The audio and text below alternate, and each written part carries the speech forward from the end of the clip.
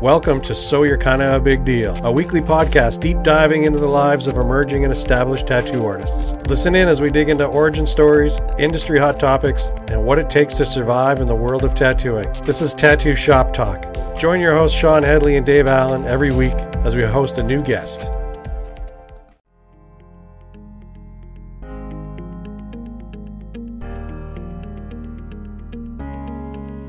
It's no secret Dave and I have a good guy connection, but we have a great relationship with many respected suppliers.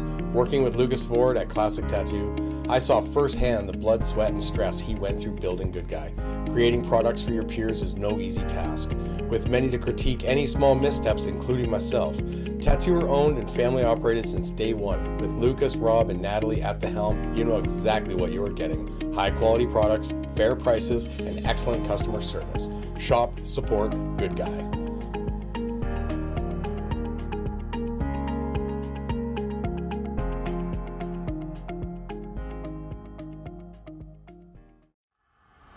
The Holdfast Social Club keeps expanding and adding features to make the life of tattooers easier. We just launched a classified section for pros only. Sell your tattoo gear, prints, whatever, in one spot. This is on top of a platform with peer-to-peer vouching, direct connect, a wait list, and geo-searching. Now you can find guest spots or forever homes at studios everywhere. No guessing, no awkward conversations. See what shops or artists have to offer. Mark them as favorites or add yourself to their wait list to let them know you are interested. Holdfast Social Club keeps adding features to make connecting easy. Pros only, a place where the best of us can elevate each other.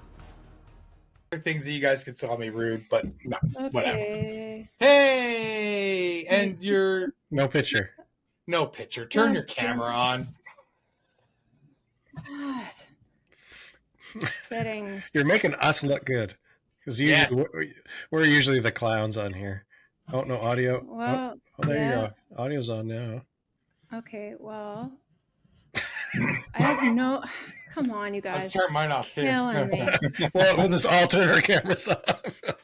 I don't know how to turn the camera on. It should be down. There should be like a small little like thing along the bottom that'll say like mute or camera off, kind of in that's there. What I'm clicking on. Oh, interesting. Do you have something over the lens? Because when you turn it on, I can actually see some light. So it's actually the camera's working. It's just like maybe something's blocking it. Oh, no. It's pitch black on my side, so I don't know. I'm in settings. Cecelia iPhone. What the hell? It says it's on my iPhone? What the fuck is going on? Can you hear me though? Oh, we can hear you. It's highly entertaining. I don't even get this anymore. Oh, yes. Cecelia making the old white dudes look good. Yep. Oh, I'm so old. So old. Sorry, guys. Oh, it's okay. Open in systems. Honey! I don't even know. Seriously. I don't even know how to do this. I'm so frustrated. Where's your phone? Yeah. Where's your phone right now? Oh, there it is. There you are. Hi. It's fucked up. I'm on my laptop and I cannot. Oh, there's my husband. Look. My phone's not on. You're on your laptop and your phone at the same time? Yeah, so if you have a Mac, I know that the Mac can choose your phone as your camera rather than the FaceTime camera. Yep. That's Perfect. what it is. That's crazy. So I am going to send you a picture of this setup right now. So, nice. With my iPad. I love it. So embarrassed. I'm so sweaty and so pissed off right now. This is amazing. And I really hope you're recording because this is... I am recording, and you are literally no different than every other tattooer that we have ever started with. Just that you're the first person that we're going to shame with this footage. Okay. So, I I'm gonna keep this. I'm gonna send this picture just so you could see actually the setup. It's Perfect. All right, there we go. Yeah. Okay, Text it to me. Hi. Yeah. Oh my I god. believe. Oh fuck. Yeah. So yeah. Oh, so just quickly. So last time I saw you, 1997, San Francisco. 97, San Francisco. We were. Can I take these out, or can you? Nah, fuck it. Leave, man, don't fuck with it. It's all working right now. We got it. Yeah. So last time was 97 in San Francisco at the Crazy Hotel. Yeah.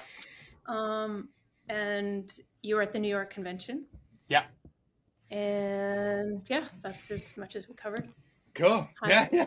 Crazy. So when was the last time, Dave, you saw Cecelia? I've only met you one time, and that was at Seventh Son when we were filming a documentary.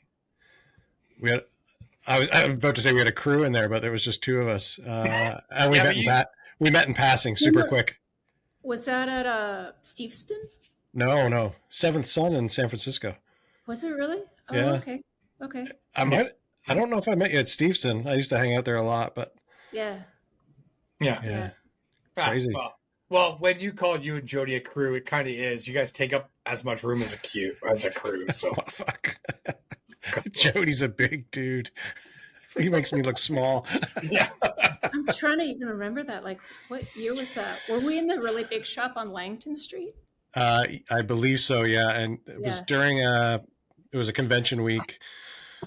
Trevor was there. That's who we were interviewing. Trevor. I can't remember who else was there, but yeah, it was awesome. What Trevor? Next day. Trevor from Australia. Oh, okay, yeah. You remember we just interviewed him like a couple of weeks ago? No. You did? Yeah, we did another interview with him. We did for the podcast this time, yeah. Yeah, he so talked cool. shit for 2 hours. Yeah, good. That was awesome. Good. He told me how much he loves my face tattoos. Thumbs up. He's like the tattoo uncle to everyone from our generation. Totally. Yeah, it was awesome. We actually had an audience at the shop while we were recording it, and he's just busting everybody's balls. Like, kept making fun of Dave C, James Tax. It was great. Yeah, amazing. It was great. So, That's anyway, rad. Cecelia, it's so good to see you because it's good to see you forever. Yeah. And let's just start because I kind of know your start, but let's start at your start in Vancouver. Starting what it started. So, I mean, the real start is that I grew up around Hell's Angels. So tattooing and motorcycling went together for me, and I was friends with Adam Sky forever. So when no, I'm kidding. No, we love Adam. I love Adam Sky. Yeah. So then I was I think I was like the very first person who worked at Sacred Heart with him, the original one on 4th. And yeah, that's where I really started. Oh, did you start at Sacred Heart? Yeah. I thought you started. Yeah. Oh, crazy! I thought you started on Granville at Anarchy. At Anarchy Inc. Yeah, Anarchy. Yeah. No, I did my first couple of tattoos at a Sacred Heart. Oh, crazy! Wow. Yeah, that would have been like when Kylie was like the counter girl, like pre-Blair. Pre-Blair. So the very first shop manager was Michael. Yeah. Sangha. Yeah. Who went out with Kylie. Yeah. Yeah. So I replaced him. Crazy. Oh, shit. Yeah. Okay. Yeah. Cool. See, I didn't know that part about you. Because when I met you, you were at Anarchy, right? Yeah. You were at Anarchy, and we went and saw the Crumb movie together. Yeah, with Cam and Dave Robinson. Cam Von Cook and Dave Robinson. Robinson. Yeah. Crazy. Yeah. Okay. And then I've worked at so many shops. It's almost embarrassing. It actually is embarrassing. There weren't that many shops back then. Yeah, I worked at Sacred Heart, and then the guy a really important person that I learned tattooing from was Theo Jack, or that would be his common name. Yeah. Theo came. Yeah, when he came to Vancouver and was hanging out with Adam, or at Sacred Heart, right? Yeah. He was staying with me. Yeah. Okay. I met Theo when I was 16, and so another part of the tattooing was for sure I met Theo at Expo 86 and he's skateboarding. Oh, and nice. And we became like really, really good friends and like would talk to each other on the phone all the time and like mail big packages of stuff. It was so rad. And I went down and stayed with him and his mom in Noe Valley in San Francisco in probably 86. And I got my first tattoo from him. Rad. At Goldfield's Tattoo on Broadway. Cool. Amazing. Yep, right up from the Lusty Lady, which was, I mean, it's incredible. The things I got to see because of that. So amazing because he showed me around. I went to Tattoo City back then, all of it. So then when I called up Theo and I said, "Hey Theo, I want to be a tattoo artist," he was like, "Nope," and then he hung up. And I knew that there was something to that, so I called him back and I was like, "Hey Theo, I want to be a tattoo artist," and he was like, "Nope," and he hung up again. And I called him back again and I said, "Hey, I still want to be a tattoo artist." This is like in a row, right? And he's like, fine. And I think that's, right around when I was working at Sacred Heart, like soon after that. So then I left Sacred Heart because Theo said to me, "Do you want to learn how to tattoo from a one-eyed Italian and a one-legged Indian?" And I said, yeah. So then I went to Native Images with Percy. Oh, okay. Yeah. So that's why I went to Native Images after Sacred Heart, is because Theo said, "Do you want to learn how to tattoo from a one-legged Indian and a one-eyed Italian?" So that was fun. Amazing. Want to hear a funny story? I'm sure you're familiar with this story, but Dave and the people listening, a funny story is, so back then, a lot of people traveling would use pre-made needles in their travels and would re-sand them. Oh yeah, on a matchbook. Right? 100%. Yeah. Re-sand them, like sterilize them, re-sand them, re-sterilize them, reuse them. Mm-hmm. Theo got the Sacred Heart and fucking Blair broke all his needles. Yeah, that's right. Like 400 needles. Just like and fucking Theo. I remember Blair telling me that story and was like, "Dude, I've never seen somebody get so fucking mad before in my life." And I'm like, yeah, because that's like every fucking one you threw away. He saw that as like a minimum charge tattoo. Yeah. You throw away one liner, one mag, you just threw away a minimum charge tattoo. If you just threw away 200 liners, 200 shaders, that's 200 minimum charge tattoos, period. Like, yeah. And he was traveling. So I never got to meet him. I'm so bummed.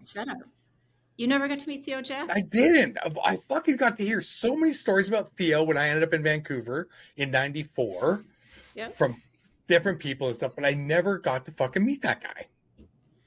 He's just around. That legend.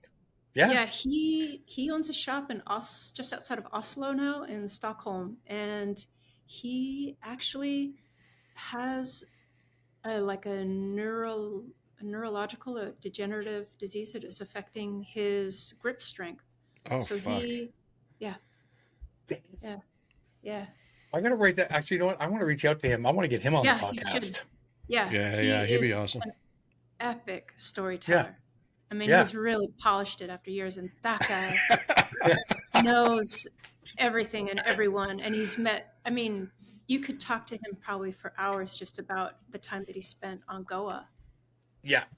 That and even just being a part of the Jacks. Yeah, it's just an early, the Jack crew, right? It's such an early thing. Mm-hmm. Traveling tattooer, traveling tattooer in the age of was not really traveling anymore. He was very much like the carny circus tattooer. He was that cutting edge, the point of the spear when it came to that idea of being a traveling tattoo artist, convention to convention, country to country, being international. City to city, Yeah. And doing it like he said, if you can't walk into a hardware store and build a complete setup from scratch, you're a waste of time. Like, so he gave me so many tricks and hacks, like apocalypse kind of ideas about how to tattoo. Like if everything stopped today because of what Theo taught me, I could walk in and know how to tattoo and build stuff from the ground up, which is an incredible gift. Really Oh, especially now, because that knowledge is lost. Like, it is. That's completely. There's so few people that understand that. Yeah, that's like the at in Toronto, Bill Baker and I, we walked to a local electronics store, and we literally spent $50, and he taught me how to build a fucking power supply. Yeah. That could run my fucking tattoo machines better than I had a Spalding and Rogers toaster box at the time, which was insane once I learned about the inside. Yeah, just like two capacitors, there was two of everything inside, and it was like, why doesn't my machine turn down? It's like, because it's only got up. He taught me how to make a fucking power supply for $50, which then went on to become essentially the Icon power supply, which is so fucking rad, right? Like, that guy's another cool. legend. Yeah, that guy. Yeah, cool. The amount. It's funny to think that because I've indirectly been in the tattooing scene since '86, how much stuff I've seen. It's incredible. Yeah. Even just being on the West Coast, not really traveling internationally a lot, and just being on the West Coast, because everybody generally comes through, it feels like, through Vancouver, Seattle, Portland, San Francisco, Los Angeles, Hollywood, and I've lived in all of those. So it's amazing. Amazing. Yeah. All right.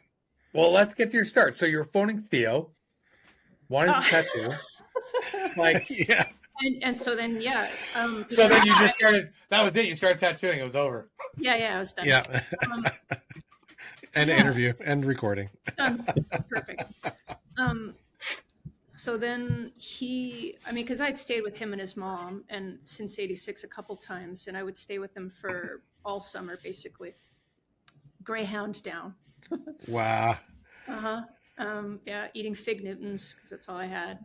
And then he came up and kind of started teaching me and telling me stuff, the secret of the mag. He was one of the first people to even know what a mag was, a 7 mag rather than a 6 flat. It's insane. And were you at Sacred Heart still at this time? Yeah. Is it? Yeah. Okay. So this is when he was hanging out at Sacred Heart. Okay. Yep. Okay. Yeah. Yep. And then I worked at Anarchy for about, I don't know, a year or two, maybe, with Cam and Dave. And because that was when Clint wasn't there yet. Yeah. Yeah. And Cam Von Cook, from a guy. He can that guy can draw anything. American traditional, he just draws it on. Like that guy, I don't even know if I actually guest spotted at his shop in Winnipeg, in 2006 or 7, I think. Osborne Village Inc. is a shop, but I went and he didn't even have a stencil maker. Wow. If you wanted to stencil something, you had to hand bomb it, which is totally fine. Thank God I know how to fucking do that. But because he just drew he had flash on the walls, American traditional on the wall. Oh, you want that? And he's just going to draw it on you. That dude is fucking rad.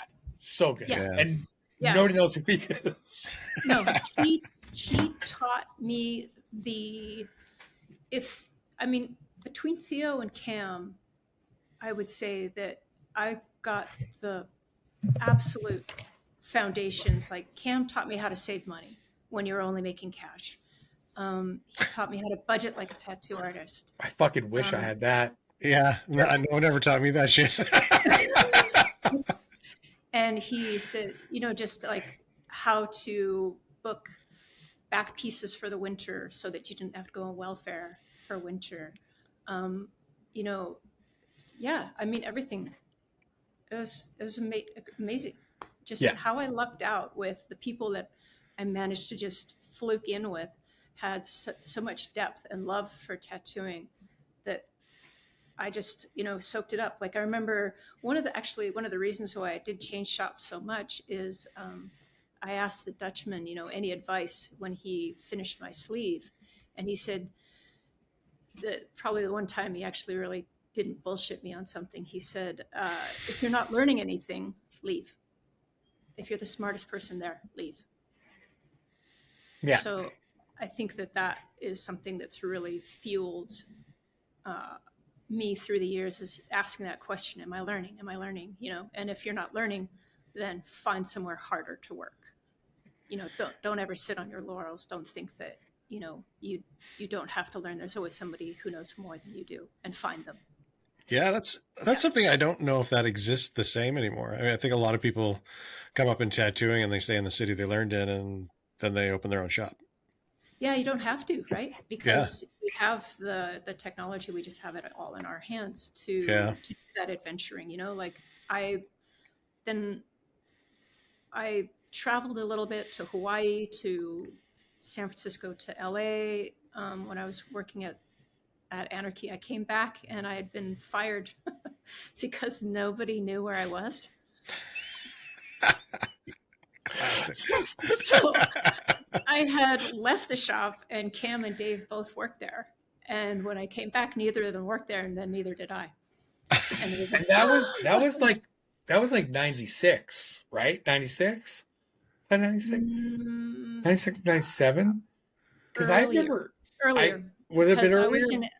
I was in LA in Hollywood tattooing by 94, 95. I remember because, Vancouver, small, always walking on Granville Street. I used to always pop in there to say hi to people. And I popped in one day and there was nobody there.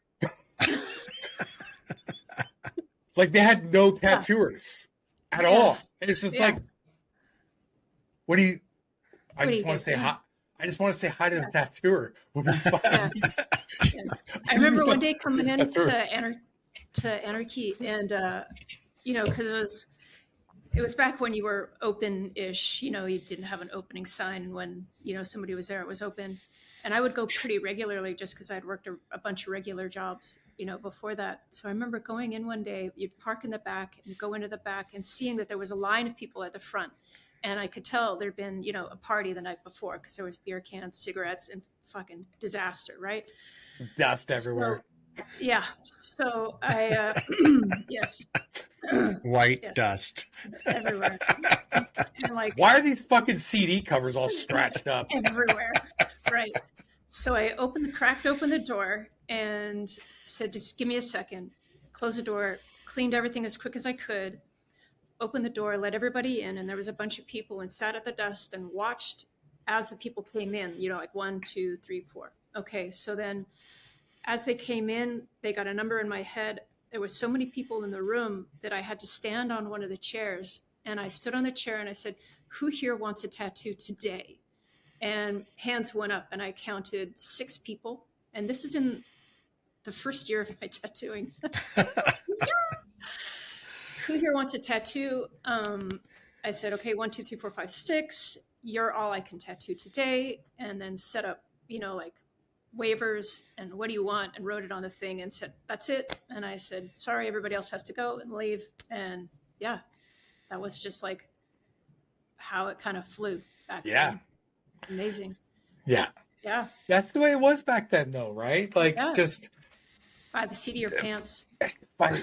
Like same, I worked at a shop, Art of Torture in Toronto before I had my New Tribe, and I just would show up and there'd be a fucking lineup, and it would just be like, okay, I don't have like there was some nights that I would tattoo till 2 in the fucking morning, and I'm in downtown Toronto, and I live all the way out in Scarborough, and I'm like, I don't know how the fuck I'm gonna get home, so I rode here on my BMX in the fucking morning, right? And it's just like. But it's like, and people are just like, I don't understand. Like, still today, 33 years later, I have people that are like, I don't understand how you tattoo so fast. And I'm like, because I like to make money. Money. But even prior to that, the people I worked for liked me to make them money. So if there was fucking 10 people that wanted to get tattooed, well, you're not leaving until they're tattooed. So it's like you either finish them by 6 or you finish them by midnight. Yep. Which one do you want? And you never eventually it went from tattooing till midnight to 11 to 10 I wasn't tattooing less people. I was just figuring out how to tattoo people faster, more efficiently, and you know what I mean. So and it should be noted that you're making more money because back then it was by the piece, and a lot of artists today charge by the hour and shooting themselves in the foot. Like, you know, a tattoo this big has a fucking price. Charge that price. If you can do it fast, that's good for you. If you're slow, well, then fucking learn to be quicker. You know? I make jokes. I make jokes all the time with my clients. I'll outline a sleeve and I'll be like, because it's, you know, everybody's so used to hourly. I'll be like, it's this much, and they're like, that's it. I'm like, I hate making money. Apparently. Mm-hmm. I still struggle with charging by the hour. I still. Charging, kind of trying to figure out like half day flat rate or a full day flat rate now. Yeah. I mean, people, even clients are like, damn, you did that. And I'm like, I don't know. Sorry. I mean, I'm actually trying to slow down now to be more accurate, to take a breath rather than just like literally tattooing like a gun is to my head. Well, so you never smoked. On top of that, no. You never smoked cigarettes. My thing was cigarette breaks, right? Like, I still bump into people that I tattooed in the 90s at Sacred Heart where they're like, I've never had somebody take so many cigarette breaks. And I'm like, it's the only way I can stretch out the time. Yeah. Oh, yeah. Right. Yeah. But outline, 3 smokes. Totally. Shading, 3 smokes. Right? Some color, 3 smokes. A bit more color, 3 smokes. White highlights, 3 smokes. Like, it's just the only way I could like stretch shit out, or else it'd be like, I'm fucking making, like, you know, I'm doing a sleeve. I'm outlining a sleeve and I'm making $200. I mean, and people nowadays too forget. I don't know what. I mean, that's another thing. I suppose it changes percentages, but I mean, you were stoked if you made 50% of. Yeah. You know, I mean, you guys know that. I mean, and now that's so variable. It's all over the place. You know, I've heard 70-30 cuts both ways. I've heard that's my shop is pretty much straight 70-30. It's, you know, it's more than what a lot of people around are giving and stuff. But I don't have a big shop. I don't want a high turnover. I want dudes to come, you know, people to be happy. So it's just like, I'm not trying to make a shit ton of money off of you, but I would like my bills paid. Right. I'd like my bills paid. You know, I'm not trying to gouge anybody. You know what I mean? Like, if you guys work super fucking hard, you'll make me enough money and you'll make yourselves a fuck ton of money. And that's good enough for me, you know. But yeah, like 50%, man. I was working at Montreal in the 90s on a 50% cut. Keith Stewart, we were just talking about Keith Stewart, Tattoo Artistique, and I was making like $2,000 a day on a 50-50 cut in a city that had a $30 minimum charge. And if I didn't tattoo fast, I would have never have made that. Right? Like, just you had to just. You had to. Yeah. You had to. When I got to San Francisco, I was lucky enough. I was getting a back piece by Marcus Pacheco, and I had gotten a sleeve by Grimy, and Grimy was just starting to travel a lot, and he had gone to see somebody in Hamburg whose like goal was to tattoo as fast as humanly possible, and that's when that idea really, really hit me. Is that is actually to do a very complicated tattoo as quickly as possible. And I spent years working on getting as fast as possible without blowouts, you know, with holidays and still solid, like not cutting corners, not like, oh, well, there's a blowout. I guess that's where the black, you know, shading starts, you know, shit like that. But that's another Cam piece of advice. You do it. How do I do the shading? It's like, well, the blowout is, okay, there's the blowout will show you. Let the blowout guide you. Yeah, exactly. So I mean, no, go on. No, that's it. All right. What year did you actually start when did you do your first tattoo? Do you remember? I remembered my first tattoo was in my basement, illegal Yeah. basement apartment. Yeah. In East Vancouver. Expect Of no course. mercy. On my roommate, Fawn Mulcahy. Oh, fun. Oh, I know Oh, Fawn. crazy. Yeah. Yeah. Nobody Yes. else is. Ooh, what? The Fawns. Fawns! The Fawns! I'm actually going to tattoo her again, like in a couple of months. She's going to come down here. I'm so stoked. Nice. And I free-handed a perfect little circle and did it with a single needle. What? Yeah. Still there. She can't remember what side. It's like on her hip. Yeah. That's crazy. So that would have been, I could probably ask her. I think we tried to remember. I think that is early 90s. So like maybe 92, 93. I think I usually put 93 is when I start. Okay. Or I just pick it. Whatever. Because you were, and then, because I met you in 94 is when I met you. That makes sense. That makes sense then. Yeah. And you were and then I was down at in Anarchy. And I think you were just starting at Anarchy when we met. Like, or you were pretty fresh at Anarchy. And Bill was just fresh at the Dutchman's. At that time. Yeah. So, okay.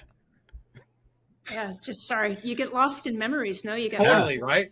Hey, I still have super vivid memories of us seeing the R. Crumb movie. Yeah.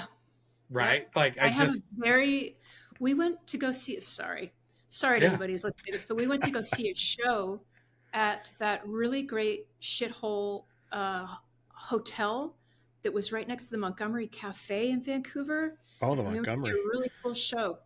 And that's where I have a very vivid memory of meeting you. And I can't, it's not the Biltmore or the Balmoral.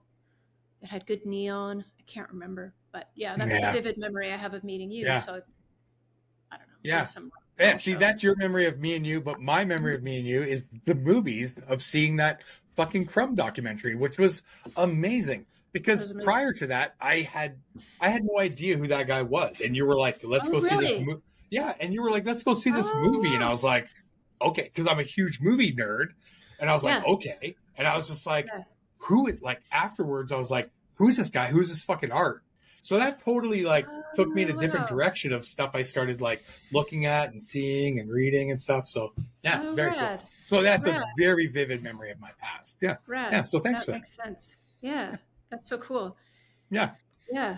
Yeah. And then so Sacred Heart, Anarchy, and believe it or not, if you want to get technical, I worked at Ace Tattoo. No shit. Nice. Yeah. When? I got to work with with who? Guy named Ziggy. And Ziggy was an old biker who worked at Anarchy right at the end. So I had come back from doing my walkabout there, going down to Southern California and stuff. And I'd gotten fired. And then I was like, fuck, I got nowhere to work. Shit, what am I going to do? And somebody's like, oh, Ziggy works at Ace. And I was like, okay, fuck it. Let's work at Ace. Ace was still on Hastings at that time, right? Yeah. That's right. OG fucking A. That's amazing. That's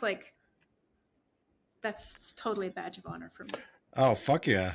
Not only did not many people get to actually not say they've never been tattooed at Ace, have they ever been tattooed there, but you were a woman in the early 90s that worked at Ace fucking Tattoo. Yeah. I mean, for a moment. Just a moment. Yeah, that's pretty badass. And then I called up Adam and I said, I'm fucked. What the fuck do I do? I want to get out of here. There's nothing here for me. I want to get out of Vancouver. And he's like, why don't you call up Jason Schroeder down at Incognito Tattoo in Pasadena? He'll hire you. Sight unseen. Just because he's nice. And I called him up. He's like, yeah, fuck yeah. And then I drove down to California. I was so expecting you to say Barnaby from Mums. Yes. I'm not even joking. No, I'm not even joking. Barnaby at Mums on Haight-Ashbury area. And that's really where I thought you were going to tell me. I had no idea that you worked with Jason. Yeah, Jason Schroeder. Amazing. Yep. Yeah, I love Jason. That's where I met Henry Lewis when he was 17 or 18, and he was still a graffiti guy. So I met Henry when he was like a baby. and I was a baby. So I worked in Pasadena, then I worked at Purple Panther. Yeah, and the list goes on. You worked at Purple Panther? Yeah. Yeah, I worked at Purple Panther for... Who owned Purple Panther again? These are like old names. Best. And her sister... Okay, this is fucking rad. I got to work with this lady named Flame, who was M's sister. And Flame is one of the original Ladies of Glow, the glamorous ladies of no way. Yeah. That's crazy. Fucking rad. So I worked with M and Flame and her husband, and then a couple other guys. This guy, Graham McAfee, he's so fucking talented. I met Jason McAfee there, who worked at Mr. Nice Guys, Freddie Corbin's. Freddie Corbin's, in Oakland. So I met Jason McAfee there. Yeah, dude, this is what I mean. His TAM interview is the best.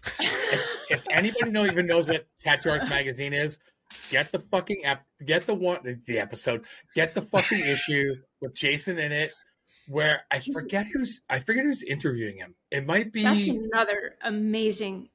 It might be Juan. It might be. Yeah, because Juan worked at Freddie Corbin. Fucking one of the first. I'm not even joking. I've never met Jason, but one of the first questions because his friend is interviewing him. His fucking friend asks him, points to his jeans, is like, "How long have you been wearing those fucking jeans?" He's like, like 6, and he's like 6 months. 6 months. It was when that whole raw denim, denim thing was in, and then his friend goes, "How many times have you peed them?"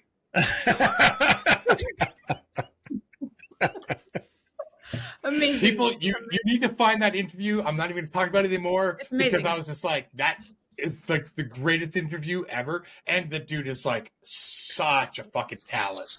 Oh my God, yeah. So hilarious. So sharp. Yeah. So fucking sharp. Actually, I helped. Yeah. Fuck. I was traveling back and forth when I was in Hollywood to San Francisco, of course, because Jason knew Barnaby, and I loved San Francisco, because of Theo. And I was traveling back and forth. That's where I met Barnaby. That's where I met the crew originally to then start at Mom's. And I also met Jeff Whitehead because I was getting tattooed at Primal Urge, the original one on a Masonic and Geary. And then Jeff helped me find work in San Francisco. And then I was at Mom's for probably 6 or 7 years, and then a couple other shops. And then I went to so you did end up at Mom's. Oh, yeah. I worked at Mom's. I thought you were... Yeah, I was gonna say, I thought you were at Mom's, and I just didn't know the first part. No. That's hilarious. Barnaby. Yeah, Barnaby. That dude was space shrimp in his armpit. Then he got tattooed in San Francisco, but in the hotel room. It was like the coolest thing ever. Like that dude was a fucking character. And then Adrian Love. Do you remember Adrian Love? Yep. I don't know if nobody else will know Adrian Love. It was a fake fucking name. He came to Sacred Heart in Vancouver. Oh, bingo, yes. Calderon was his last name. His actual last name. He stole a bunch of my shit, and then I had some friends find him, and then he returned all that shit in the middle of the night. We show up at Sacred Heart in the morning, and a bunch of my shit is at the back door, just like lined up, and it's like, oh, cool. Hi, thanks. Yeah. That guy tattooed his way across Canada. I've worked in so many fucking shops where people, I'd be like, who did that tattoo or whatever, or telling stories. And it'll always be Jay Fresh or fucking Adrian Love. The 2 names he went by in Canada, but his name was Jason Calderon, I think was his real name. Yeah. Yep. I worked with Joe Schmo there. Joe Schmo.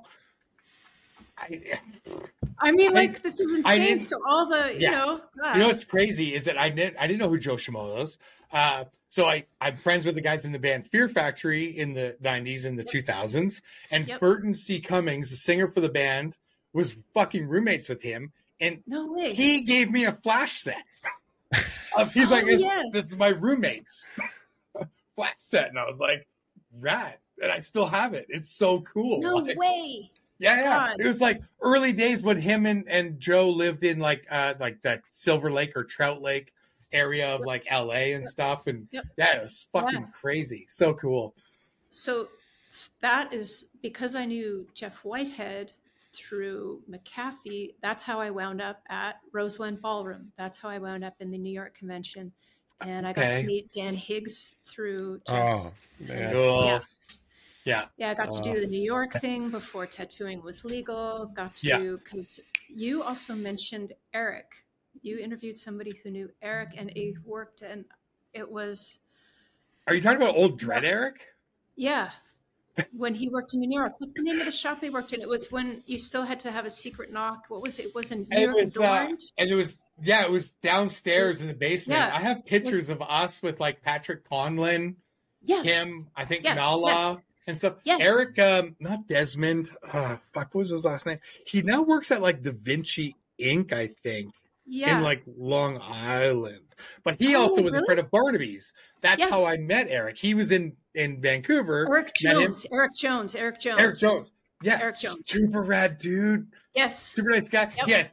He had a tack tattoo on his toe, and I'm like, why the fuck do you have a tack tattoo on your toe? And he's like, dude, tack toe, man. Everybody in fucking San Francisco, if they're houseless, they fucking say like, yo, bro, nice tacks.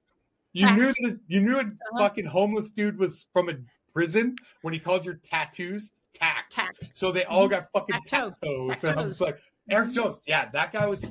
I went to New York because of that guy. He was fucking rad. That guy's and so nice. I think it was New York Adorned that he was at. And then because they had the piercing. No, actually, no. He was at. Why can't we remember the name of it? It was the piercing place. It was because Eric started as a piercer. Yes. And upstairs, when you walked in, me and Steve Simons went, you walked in, it was only a piercing salon, like most electric, and you open a trap door, and you go downstairs, and it's a fucking full tattoo. It might have been New York Adorned, actually. Yeah, I think it probably was New York Adorned. Yeah. Yeah. So, yeah. Yeah, it was either New York Adorned or it was Gauntlet. It was one of the two. I think it was New York Adorned. Yeah. I tell people that story, they're like, what do you mean there's a tattoo shop underground? Yeah. So I got to see Jonathan Shaw's shop, all that, and I knew about this stuff because of Theo. I knew what to see and kind of like the culture of how to have the eye for what was authentic and the questions to ask and stuff like that. So when I went to New York for that first convention, so much of it was to see that part of the history so deliberately because I knew it was, just becoming legal and I wanted to really see that point at which it was shifting. And because it was literally that year, 97, that's when they lifted the ban. Yep. Yeah. Like the only shop that was like working above ground at that time was Tattoo Scene, Sean, in the Bronx. Yeah. And then I forget the name of the other shop that opened. The people, they were part of the convention. Was it St. Mark's? The one in St. Mark's? No. And there was like drive-by shootings were happening and windows were being fucking, like it was a big fucking deal. When New York went legal, people do not understand. Because when it went legal, everything went from underground to above ground. And everybody is like, you're on my fucking block, bro. Not cool. Like, were you tattooing at New York convention? Or just hanging out? No, I wasn't because I was too intimidated. Yeah. Same. Because, it was like permanent mark. And, it was... Yeah, so many. It was the badasses of the badasses. Dude, I got to meet fucking Spiderweb. Yeah. And Gigi Allen's brother. I forget his name right now. Wow. But I met Gigi Allen's brother because he was at the convention selling art. Like... That convention for anybody, Dave missed out on that. A lot of people listening probably missed out on that. Yeah. That convention was insane. Like I feel like we could spend like hours just telling tall tales of just that year. Yeah. Let's rewind it back. Okay. So you were jumping around a lot in San Francisco, and then how many years were you at Mums? I'm going to say probably a little bit over 5 years. I have this really bad habit from when I was a little kid. We moved every 5 years. So when I hit that 5-year mark, something starts happening to this day of like, what's over there? What's over there? What's that? You know, like, what's going on there? And I get antsy. And so I generally say I move shops so many times just because 5 years is like this inflection point in my body of just like, well, it's time to do something else. This is old. This is whatever is going on. There's something new. There's something I'm missing or whatever. And I get this thing, like I get fucking ants in my pants and then shoot myself in the tack toe and leave. So probably about 5 or 6 years. And I went to Brain Drops for probably 5 or 6 years. And I helped open a shop. Then I worked at Idle Hand for about a year. And then I worked at Seventh Son. And I worked at Seventh Son for about 7-8 years. Idle Hand was open that long ago? That's a great shop too. Yeah, it is. It is. Wow. And the lady who owns it, Holly, is badass. She is so fucking cool. And a lot of amazing artists have gone through that shop. Amazing. Yeah. It's one of the few like female owned shops in San Francisco. Oh, cool. Yeah. She's badass. Very that lady cool. knows a lot of shit. Yeah. A What- really good interview. So what year did you end up at Seventh Son? 2010. But and then when did you leave Seventh Son? You left them only just a few years ago, right? 2017. Oh, longer than I thought. Oh, okay. Late, yeah. Well, it's the pandy. Yeah. All of our time. Yeah. Well, and it's tattooer time too, right? It's like Bill always said, like, oh, Headley lives 3 years in one. So it's like so much time fucking passes because I was still at Classic Tattoo, and a girl, Jen, got tattooed at Seventh Son, and she came back and was like, "Oh, Cecelia says hi." And she was she was a young girl from Vancouver, and it was just like she was really trying to like get in with a lot of people and stuff. Not the right way, and she came back and was like, "Oh, Cecelia says hi," and I'm like, "The fuck do you know Cecelia?" Like I was totally like almost angry, like, "Fuck you know Cecelia," right? And she was like, "Oh, I just met her at Seventh Son," and she was like, "Oh, and she told me about you going to the movies with her and a concert and stuff," and I was just like, "Okay," like, right, all insulted. And, no. Don't talk to me, bitch. Oh man. No, but then it was funny because it was like how long ago that was, and then it's just like that time. So then my brain just locked you into Seventh Son. Yeah. So then I kind of move on. I do my things. I open my shop and stuff, and then it's like, oh yeah, you saw Seventh Son, and it's like, oh no, you left there in 2017. Yeah. It's like, oh yeah, tattooer brain. Then, yeah. Well, I mean, I feel like too when you're really dedicated to tattooing and obsessed, thoroughly obsessed. I used to work, at the shop, and I would look at Luke and be like, what the fuck? It's Friday? Holy shit. Where the fuck did the week go? It was like long days, short weeks. You'd go sleep, like wake up Monday, go to sleep on Friday because you were cranking so hard. Yeah. Get up, draw, work out, go to the shop, eat, work. I mean, I would put my machine down at 8:30 at night, and I wouldn't leave the shop because you'd sit and decompress or fuck off in the back, and, problem solve with the other guys. And you got like 13 people there. So there's endless conversation, endless booze, endless bullshitting, endless laughs. Endless end of relationships. Yeah. And you would there was so much going on. Yeah. And I agree. Like when you're that focused on something that you love so much and you're sucking up everything you possibly can with everyone around you, time it changes. Something changes. You literally look at your watch. You go, fuck, it's 11 o'clock at night. I got to go home. Fuck you guys. I'm fucked. Yeah. Because like I've said this before to other people, like Instagram, I've been booted off so many fucking times. I was friends or followed you a long time ago on Instagram. You were into like cycling. Oh yeah, that's another lifetime ago. Yeah, I was semi-professional. Yeah, like a long fucking time ago, and I was just like, what? Yeah. Like that's what I mean. Like how our lives kind of work, Yeah. where it's just kind of like, if we don't, especially if we don't see each other, right? It's like, I had to go pick something up at a printer's the other day. That's Dan River Valley Printing, tattoo oriented, right? Yeah. So my girlfriend, she's smart. She's like, do you just have to run up and get something? And I'm like, I'll go back another day when you're not with me. Because I know it's going to end up fucking being a conversation, right? So yeah. Okay. All right. Well, hold on. We're just semi-pro cyclist. You can't drop that bomb and then just walk away from it like it's nothing. Yeah, she was posting more pictures of her bike than a fucking tattoo for a while. That's for sure. Yeah. I know what that's like.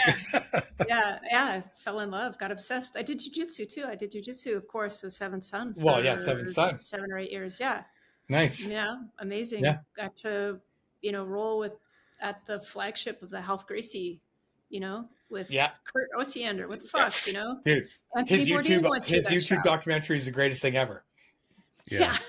Like him hanging out in Seventh Son trying to draw and shit and everybody busting his chops is the fucking greatest thing ever. Like, if people want to see somebody trying to hang out in the tattoo shop and learn, Kurt Osiander, full-grown man, exceptional at jiu-jitsu, going to a tattoo shop during the day, hanging out and drawing in the drawing room, and then getting shit on. It's called payback.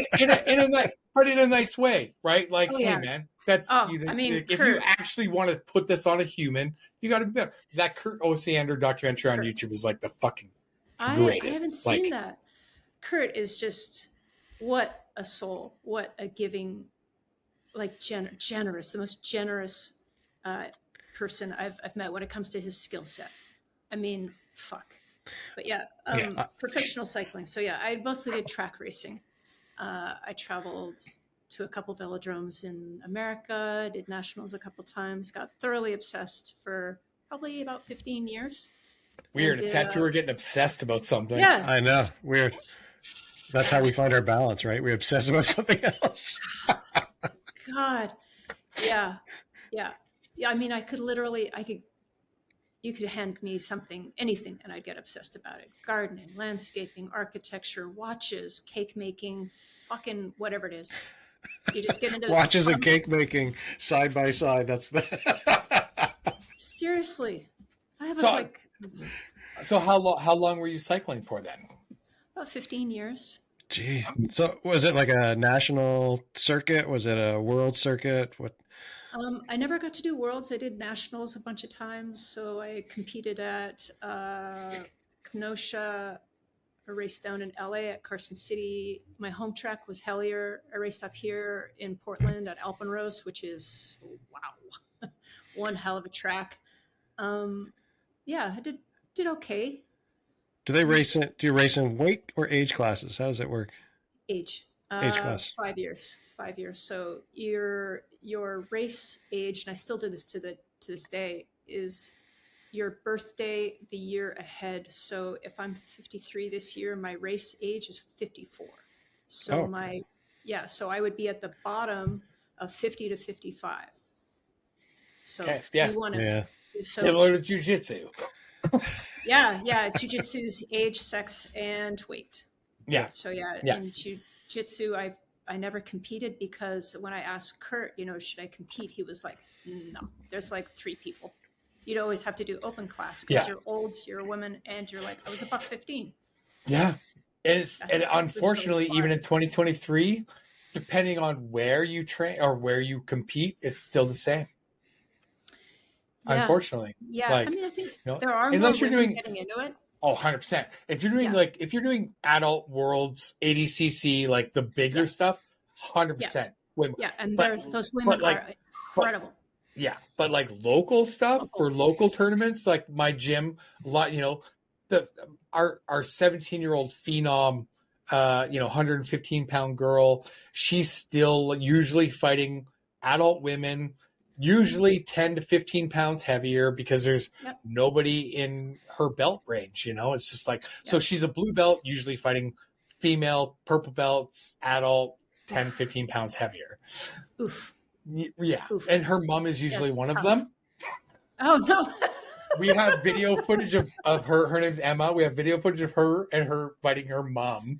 And we would like scream for both of them and then start cheering Emma on first and then her mom and then back and like it would be back and forth. That's and rad. Her mom's dirty though. Her mom would always end up wrist locking her. Oof. Like just shitty stuff in competition. Holds. Yeah, just wrist lock, get a thumb lock, get a toe lock, get an ankle lock. Yeah. God damn it. Yeah. That's the way so to do funny. it. But Yeah, you got your forehead on somebody else's forehead. Yeah. Yeah. I mean, anyways, jiu-jitsu, another total wormhole, got thoroughly obsessed. Yeah. Yeah, which I could already see in Dave's face. He's just like, I don't give a fuck. Dave doesn't care.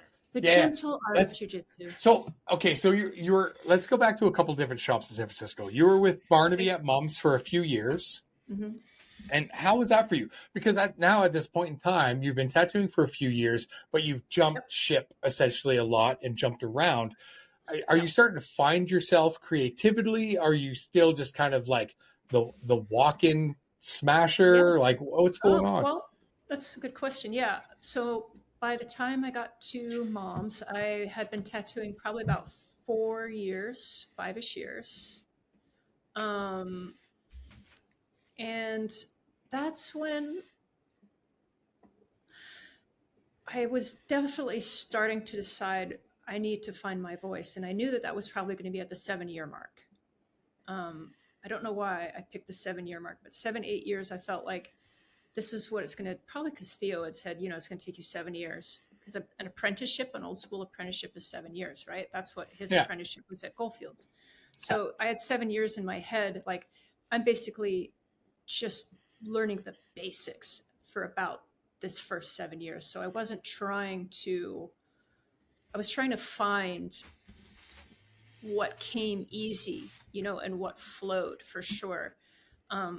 Oddly, I got really pretty good at doing portrait work. But I didn't want to do it because from art school, I felt like portrait work was basically just being a very good copyist. And I still wanted to, I felt like I knew that would get me into a corner really, really quick. Like if I specialized in portrait work, that was it. That was fucking it, That's and what we were told a lot in the 90s. Yeah. I mean, yeah. And so I was like, well, Japanese seems really classic. And so I kind of did that. And then Jeff Whitehead was like, don't do that. You don't do that. That's terrible. You're breaking it. Those clouds are upside down and you don't know that. So I still look at my friends with upside down clouds in water and makes me so sad. Yep. So I was like, check, that's done. And I won't call you out right now, but you know who you are. So that's when I was like, okay, if I'm not at a shop that knows how to teach me certain things, there are certain things that are off limits. Large Japanese work being one of them. So that's when I was like, okay, I got to figure this shit out. And I think I started getting into floral stuff there. And I was still doing walk-ins and it was a semi-custom street shop because that was kind of like you had the thing that was made you fancy, I mean, and this, you can't forget that this is right at the beginning of 222. I was about to say 222 Everlasting, like Marcus's shop is still happening, Primal Urge. Right, where everybody there, all the guys who worked there could open their own shops. And that was the bar. Yeah. So you had this is before Black Market? Blackheart, thank you. Blackheart, You had this idea starting to fulminate of having these super shops and everybody just kicking it, just out of the park, with their own specialty. So I was right on the cusp of that. And was just starting. So I think that Mom's is where I really was like, okay, I got to figure this out because that's what was starting. And I worked with a couple of people who did only old school, and then I went to Brain Drops and that's when I got to work with Marcus Pacheco and Yataro and Philip Millick. And they had their own very distinctive artistic voices. that basically taught me you can do anything, but you need to look through your window. So there's two ways to tattoo. You can be a generalist, or you can look out your window and do whatever it is. You look at photo reference. You don't look at anybody else's work, whatever you're drawing. And that's how to get your voice and how to make sure that you have your part of real estate in tattooing. Yeah. And of course, I was looking at Chris Kahn's stuff. Yeah. That's when I got tattooed by him, and was very fortunate to have a couple great conversations with him. And that's, I think, seeing Chris Kahn's stuff with Marcus's stuff, and of course Aaron Kane, Mike D, Henry Lewis. I mean, the list goes on. I mean, George Campisi. Yeah. The people's work that I had access to was astounding. Especially in San Francisco at that time. Yeah, so saturated with talent. Mike Davies, not to be confused with Mike DeVries. Mike Davies from Everlast, Nala, all these fucking people that Ed Hardy's shop, right? Yeah. Oh my God. I mean, the giants. I mean, and that's why I left Canada specifically. I wish I had your balls. Desperation. It was desperation. That's all it was. I knew that either I could be a, big fish, small pond, or small fish forever in a big pond. And it was a very deliberate decision on my part to seek out humiliation on a daily basis. That's hard to do. That takes a lot of strength. Most people don't have that self-confidence or fortitude to put themselves in that position year after year after year, right? Well, I think how I tell myself is that if you are a beginner, you can always suck. And, like at jujitsu, I was like, let's do jujitsu. Fuck it. I don't know. I can suck at it. And so you get this free pass to suck for years. And everybody's like, oh, you're so great. You're doing so great for a beginner. And you're like, thanks, man. So that's how kind of I look at it when it comes to learning something new, is that I give myself a free pass to just fail constantly. So I actually don't view it as something that is, brave or whatever. It's just giving myself a free pass to suck for a while. I need to ask, because Brain Drop? Braindrops. Great shop. Terrible name. Yeah. I've never fucking heard of it. Yeah, how did I work on the West Coast and feel I was plugged in and never know that this shop existed? Who owned Braindrops? It was tiny. It was owned by this guy, Dave, a piercer. It was a piercer shop. And then I think makes sense. He owned at one time the largest mobile sound system on the West Coast. Wow. Cool. Yeah. Mayhem ensued. It was great. And then I think when Primal Urge kind of fell apart, I think they lost their lease or something. Okay. I can't remember why, but then Marcus knew Dave and opened a private studio kind of in Braindrops. And that's when that tattooing started flowering. And that's when Tara started working there and Philip worked there. And they expanded a little bit. So then I got offered a space there. Awesome. And you were there for how long? I was there for the standard 5 years. Correct. But fair, to be fair, they lost their lease as well. Okay. No, but honestly, I've always said, one of my guys was with me for 5 years, and then I knew he wanted to leave. I knew he wanted to leave from day one. His goal was to go to Steveston. He gave me 5 years, and it was so funny knowing he was ready to leave and watching him squirm to tell me he wanted to leave. And he finally told me, I'm like, awesome. And he's like, I'm like, dude, you gave me 5 years. Yeah. That's 5 years for all the young people that are listening. That's awesome.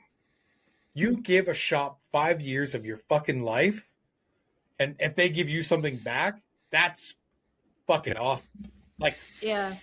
2 years, not good. Yeah. Unless it's a shitty shop and you're being treated horrible, and you know what I mean. But like, if you're jumping around every 6 months to a year, is the shop the problem? Yeah.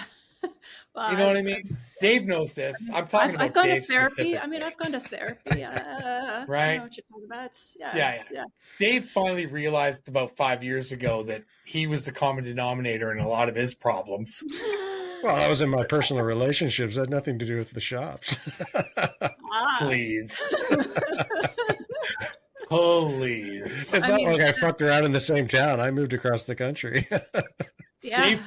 Dave came and worked with me one week, and he was like, if this was my shop, there'd be no TVs in here. That's exactly how I talk too. And I'm like, exactly how I said it. This isn't your fucking shop. Yeah, Sean never talks that way either. It's not my shop either. No, but you never talk that way at all, do you? Never. Not anymore. Not since Sacred Heart. Now that you have a platform. Once a week for an hour and a half. I'm a middle-aged white man. I've always had a platform. Oh, what? All right, so brain dropped, and then how did you get? Well, I don't have to ask how you got into Seventh Son. That's kind of rude. How did you end up at Seventh Son? No, full transparency. I really made an effort to be part of that shop. I sought that position. That's what I wanted. That's what I mean. Like, it wasn't handed to you because you knew somebody. I mean, like, how did you end up actually getting your foot through the door? Well, they were expanding. They were moving, and they had an extra table. And I had very deliberately, I'm going to reel that back a little bit. When I was working at Brain Drops, they were very, very sweet people, like nice, kind, inclusive, tolerant, sweet, kind people. And my deranged tattooer mind was like, this is fucked up. Why are these people so fucking nice? I gotta find some shit. I didn't want to say ooh, but right. I gotta find some shit talking fucking tattooers who are gonna just make me laugh and swear out loud. So I would go down to Everlasting Tattoo and do my homework at night, because those guys work till 10 or 11 o'clock at night. So it was Campisi, Henry Lewis. God damn it. I'm forgetting this really. G Money was there. This really nice guy, Adrian. Mike Davis was there once in a while. But I was friends, of course, with Henry Lewis from way back in Pasadena, no? Yeah. So I would go to Everlasting, and I was always looking for drawing critiques. And this was the best way, because they were open. They were just down the hill. It was on my way back home. And I would just stop by and draw on the back. And I started doing the same thing when George started working and Joey was working at Seventh Son, and I was going to art school. I was going to the Academy of Art. And wait. So hold on, sorry. Full-time tattooer going to art school. Full-time tattooer, and you decided to go back to art school. What were you specifically going to art school for? Originally, it was to learn how to draw in 3 dimensions. And it was based off a couple of conversations I had with Mike D. I was like, I cannot for the fucking life of me figure out how to think in 3 dimension. I'm a very 2-dimensional seer, always have been. I don't know how to explain that, but I see things flat. And I wanted to be able to think how to design in the round. I knew my composition sucked because I didn't know what composition was. I didn't know how to draw first point, single point, 2-point, 3-point perspective. I didn't have color. I had a little bit of color theory. I went to Emily Carr. So I knew I was missing huge chunks. Yeah. And again, scrambling to fucking keep up, scrambling. I was like, fuck it. I'm going to fucking go to art school. And I went to the Academy because it's a working art school. And I knew that I wouldn't have to do all the foundations. I could walk and say, here's money, fuck you, this is what I want to learn. And I went back deliberately. My first class was, 3D rendering. I did illustration. In total, I went back for about 3 years. What year was that? Wow. Because you're probably tattooing already 10 years. Yeah, and bike racing.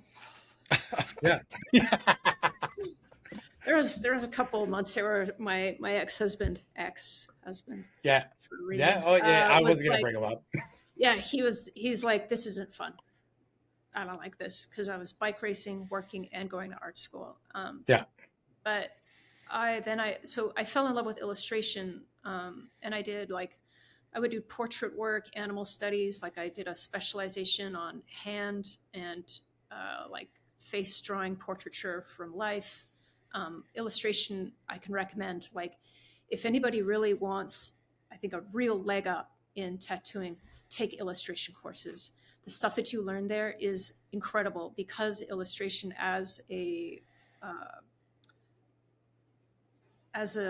discipline by nature teaches you everything. It teaches you watercolor, lino cutting, printmaking, oil, everything. It teaches you color theory. It teaches you. And just for the young people listening, what Cecelia means is like a traditionally trained artist teaching illustration, not something on Domestica or Masterclass where it's a tattooer teaching you illustration. Yeah.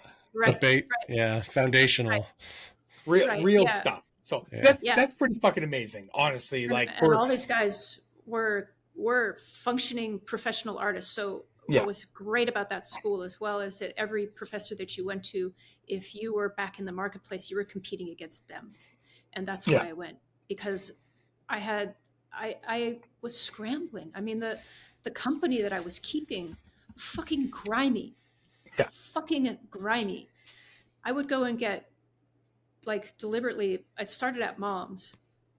And when I was getting my sleeve from grimy, I was like, can I get critiques from you? Because I had gone to art school at Emily Carr. And he was like, yeah. And, I'm sure you've heard this story again. Is I'd gather up, I'd tattoo my hardest for 6 months, and I'd gather up all my 6x4 glossy photos to show the best of the best. And he would be like, no, just don't do that again. You fuck this up here, do this. And I would sit and take notes. And the best that I could possibly do was like gone in 2 minutes of critiquing. Yeah. So I was desperate. I was fucking desperate to get better, because I knew I had so many holes in basically everything except my line work, and the tattooing, then, you think about the stuff that Guy Aitchison was doing, this explosion of, bottom-lit, top-lit stuff with all that stuff that Guy Aitchison was doing. How the fuck do you do that? Yeah. Shit. And I'm like, I can do a name. You're like, wow. I can do Sailor Jerry Flash. Yeah, right. I went back to fucking art school. Fuck yes. That's impressive.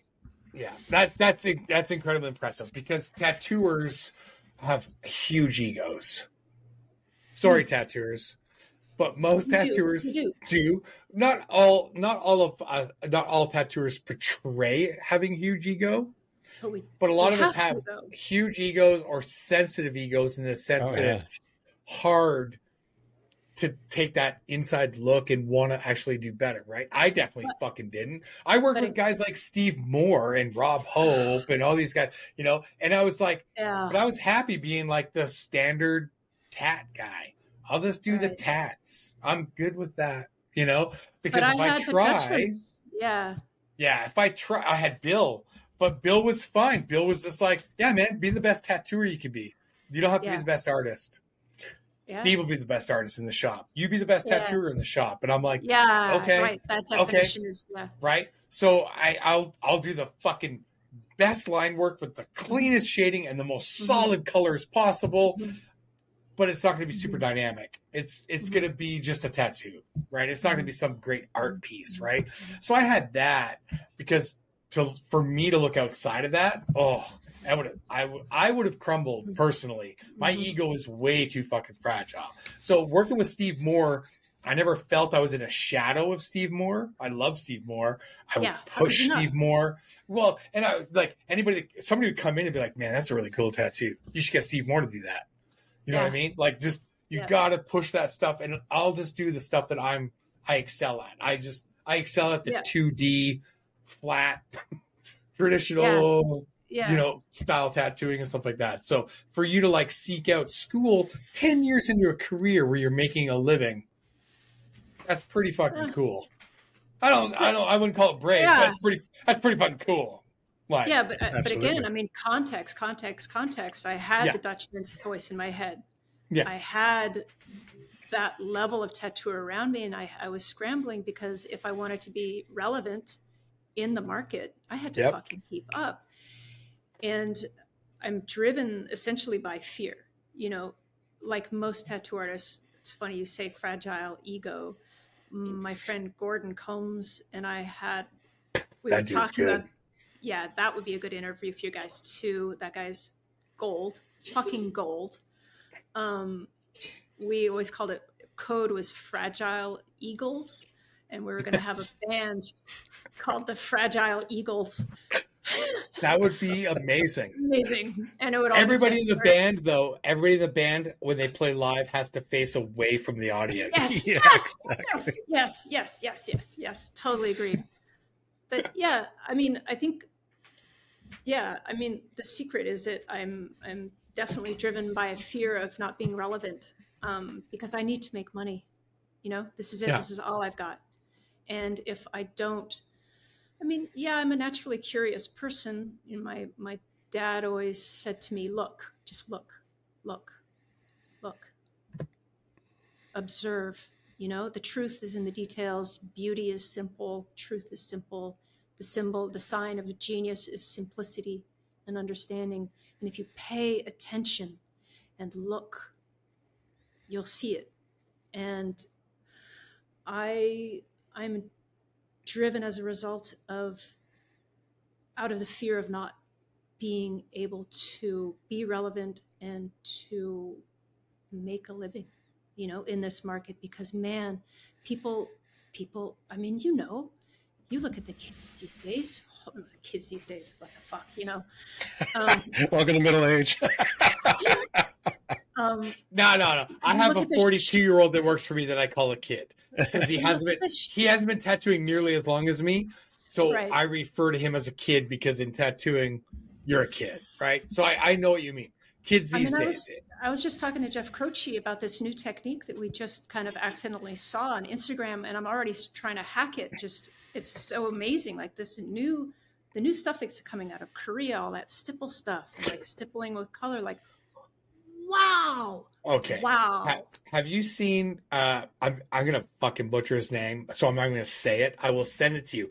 Have you seen the guy that does everything with a 3-round? That's what Jeff and I were just talking about. Tun Lang or something from Taiwan. Yes. Fuck off. He does fucking taburi. Wow. With a rotary on an angle with a 3-round. Yes. I've been following that guy for years. Really? Yeah. I'm like, well, That's amazing. Amazing. Like, it's so exciting. It's so fucking exciting. Huge fields of solid black or solid yellow or solid white and it's fucking solid. All done with like, a 3. Yeah. And like instead of being like this, like literally like at a super oblique angle. Yeah. I'll post it to the podcast.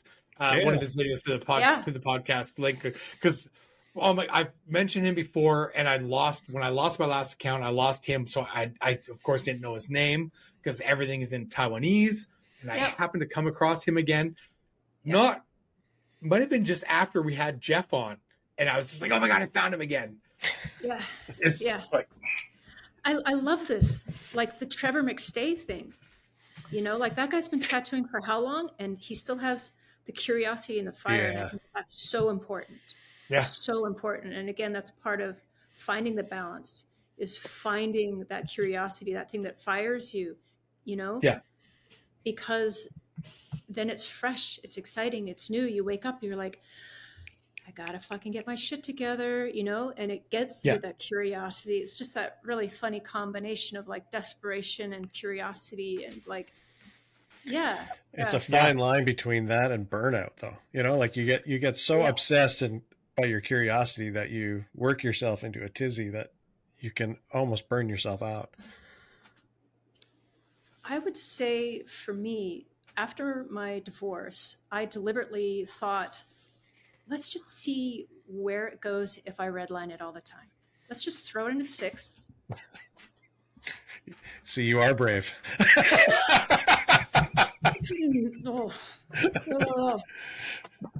Let's just see. How's that going? Well, I moved to Portland and I divorced, and so I thought, you know, again, Seventh Son, San Francisco, 2010, 20 teens, you know, you had that big tech boom and it was grind culture.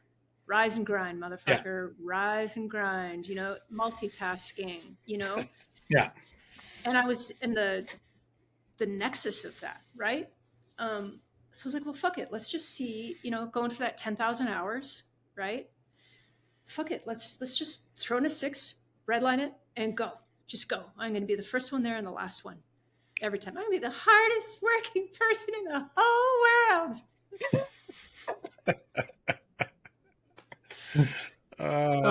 Did you click your heels every time you left the shop? Yeah, I was a little smug, like, that's right. Fuck you. No, not at all. I mean, turns out, everybody knows, right? You get to burnout. But I think that the thing that leads you to burnout perhaps is more connected to ego than curiosity. You know, curiosity and looking for inspiration and feeding the whole. I think of feeding the beast, you know, that thing that you hear when you wake up in the morning, the sucking sound somewhere over here of like the images and the inspiration that you need so desperately to keep on going is not connected to the thing that leads to burnout. And I don't know how else to explain that for me, burnout is connected much more to ego, to an external value than an internal value. If you look internally and you look internally for what do I want to see and how do I want to say that, burnout is avoided in a way because there's that automatic connection to that reflexive moment where you sit and stare at a wall, you know, and problem solve, or you're looking for inspiration and you're feeding that inspiration voice. And again, that is maybe not relating to tattooing. So you're going to, for me, I go to gardens. I go to art galleries, you know, I talk to people who are outside of tattooing, you know, you feed that voice sometimes not directly through tattooing. So for me, burnout is different than that. So art school is not burning out. Art school is something else. Bike racing is something else, you know? Interesting. Yeah. You know? Yeah. And I think, like tattooing is one thing. Art school and art is a different thing. It's a different type of, you might be burning the candle at both ends, but it is different, right? Mm-hmm. Like I've been painting a lot recently because just a few things that Tim Bedron said on the podcast with us. So I'm just like, I'm just going to suck and I'm going to paint a bunch. And I've just been painting a whole fucking bunch. And it's not, I'm not, I'm more excited to actually tattoo, right? I have more energy to tattoo. Yes. Sometimes I come home after tattooing and I'm like, I don't feel like painting right now, but I've been getting up early in the morning and I'm like, I'm going to paint for an hour and then I'll go and tattoo all day.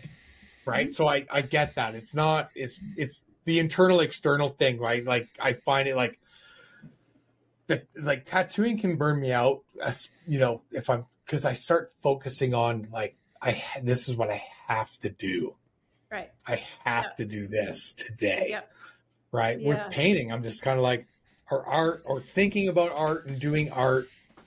Recently, I've been finding it it's been really freeing me of that other stuff where it's like, oh my God, I have to fucking tattoo today at noon. It's 10 a.m. I'm going to paint for an hour. And I paint for an hour. It feels rewarding. And then I go to the shop and I just, it's been really great. I honestly wish I would have met Tim Bedron fucking 20 fucking years ago. Because it was literally one sentence the guy fucking said. And I was just like, click, and everything changed. 33 years into tattooing, and he comes along and just fixes my broken bullshit. That's amazing, isn't it? When it is. When you meet those people that you've heard, they say something, you're like, God damn it, I've heard that 6 times before, but for this one reason, it just clicked. It just clicked. And I think that's part of also why I seek out so many different people, is that I'm always looking for that thing, the thing that, solves a problem and you didn't know it was a problem, and it frees you absolutely. to let go of something, or, to become better, or, not to put a value on it, but to shift, to change, to loosen up, to break free of a habit, to keep loose. It's really important. Yeah. So you said early on in the beginning of this that you worked at a lot of shops. Yeah. There's nothing wrong with that, because you've put years into these shops. But it doesn't sound like you've done a lot of conventions or guest spots. Is that true? Well, I mean, I was, again, lucky enough to live in San Francisco, so I do the San Francisco convention every year. And when we were at Seventh Son, every year that shop would explode with guest artists. And I did San Diego, I did Seattle, I did New York, I did the San Francisco convention everywhere, or the San Jose convention now, every year that I was there. Unfortunately, I did the Austin convention a bunch. I love that convention. I don't do good work at conventions. Yeah. I just don't. Yeah. I get intimidated. I kind of shut down. I get very scattered. I do the same thing at like tattooer gatherings, like the big art show where you show up. I get so scrambled. I get so unfocused. And then of course drugs. Yes. And on top of that, I'm going around and looking at everybody's work and just being like, oh boy, fuck. Yeah. I got a lot of work to do when I go home. Inspired, but also like, so for me, conventions are a very double-edged sword. I really love them. Yeah. I mean, who doesn't, right? You get to bullshit and meet up and drink and have bad behavior for 3 days and learn and be inspired. At the same time, you got to sit on that fucking convention floor. Oh, I've done Boston a couple times, but if there's, God forbid, a live band playing, I've done conventions with like live burlesque acts, and the fucking worst. Let's be honest. Like the live the music. Worst. Oh my God, you have this DJ who's like, hurry, come to this, like every half hour on the hour. And, the lighting sucks and you're sweaty and fucking, you haven't slept right. The New York Tattoo Convention, they had the Rubbermaids. The famous Rubbermaids. The Acrobat Girl. That was awesome. But it was like, I don't want that convention. It was cool because I got to like outdrink them at the bar afterwards. But it was again, going to Montreal and like having a huge, like a band playing in the fucking middle of the day and the I do like doing them. But I know I don't do my best work there. And I think also, maybe not now, but certainly, in my 20s, 30s, and early 40s, so much of the convention energy, like I would have been one of the only women on the floor. And that was maybe part of it too. It's like, fuck it. Just stay home. I'm not going to do good work. And I do have I'm a bit of a fragile eagle myself. So, And you know what? Let's be honest. You're in a shop that when a convention is happening, most people are going to be visiting that shop. So really, a lot of that stuff's already be coming to your doorstep. Yep. So why give up that advantage? Totally. Yeah. Right. I mean, why give up that advantage? Right. You know? And when I started figuring it out, oh, you could, you know, I mean, in the conventions when I would have really in the 20s, 30s, you didn't have the ability to post, hey, I'm going to be at this convention and book yourself. You would run the risk. Like I did the Detroit or the Green Bay convention way back in the day. And I just sat there for 3 fucking days rolling donuts. And that was brutal. Brutal. The Green Bay convention was amazing. I went to that convention in '94 before I moved to Vancouver. I did the Green Bay convention. This girl, Dawn, she worked for Marilyn Manson. She wasn't a tattooer. She came to Toronto. I did the convention in '94 too. Fuck. Really? Picked me up and took me down. It was me, Scott McEwen, this guy, Mike LeDrew. He was a counter guy at Tattoo-Rama. Stuart Archibald. Stuart is a great tattooer now. Wasn't tattooing then. We all ended up in Green Bay, Wisconsin. And not even Scott McEwen's tattooing. We're just there to fucking party. Yep. That convention was insane. Watching Guy tattoo. Don Ed Hardy was there. I'm like drinking a coffee, watching Don Ed Hardy just like freehand a fucking koi. And not freehand with a pen, freehand with a machine, a fucking koi on a guy's sleeve. And I'm just like, I should maybe get tattooed by him. And he's like, $500 minimum. I'm like, nah, maybe not. Yeah. Now I'm like, but I took my dragon book by Ed Hardy with me. He signed it for me. It was like, good luck. You know, it was such a great fucking time. But what a weird small city and convention. You know what I mean? Like just wild. Yeah. So I mean, all the guys from Europe would go there. That's where I met Mario Barth and Bugs. Remember Bugs? Oh, yeah. Yeah, I was gonna say because you got did you get tattooed by Bugs in San Francisco, or were you just hanging out with Bugs in San Francisco? Just hanging out with him. Yeah. Yeah. Okay. And then, who else was there? Mario Barth, Ten from Paris. Like there was, like I remember showing up in Green Bay, Wisconsin, and people's fucking houses were painted green and gold because they own the Green Bay Packers, and I'm like, what is happening right now? Like I don't even. I'm still living in Toronto at this time. I'm like so blown away from this small, seemingly small working town class city, and it's just a fucking part. Like I remember a guy come up to us like comes up to us at the convention. Who? That's where I met Kim Sai. Was that year? Oh, I didn't meet Kim till the first time. I didn't meet her until San Francisco because Scott was like creeping on her, but and not creeping on her in a bad way, but he was just all girl tattooer. But I mean, we were in Green Bay, Wisconsin, and like we're all just hanging out, and all of a sudden this guy just walks up to us, and it's like me, Scott, and maybe Stuart, and he's just like, "Hey man, house party if you guys want to come," and gives us his address on a piece of paper, and we're like, "Rad! You have any idea who we are?" And then Scott's like, "Well, should we come?" And he's like, "I have lots of Vicodin." Wow.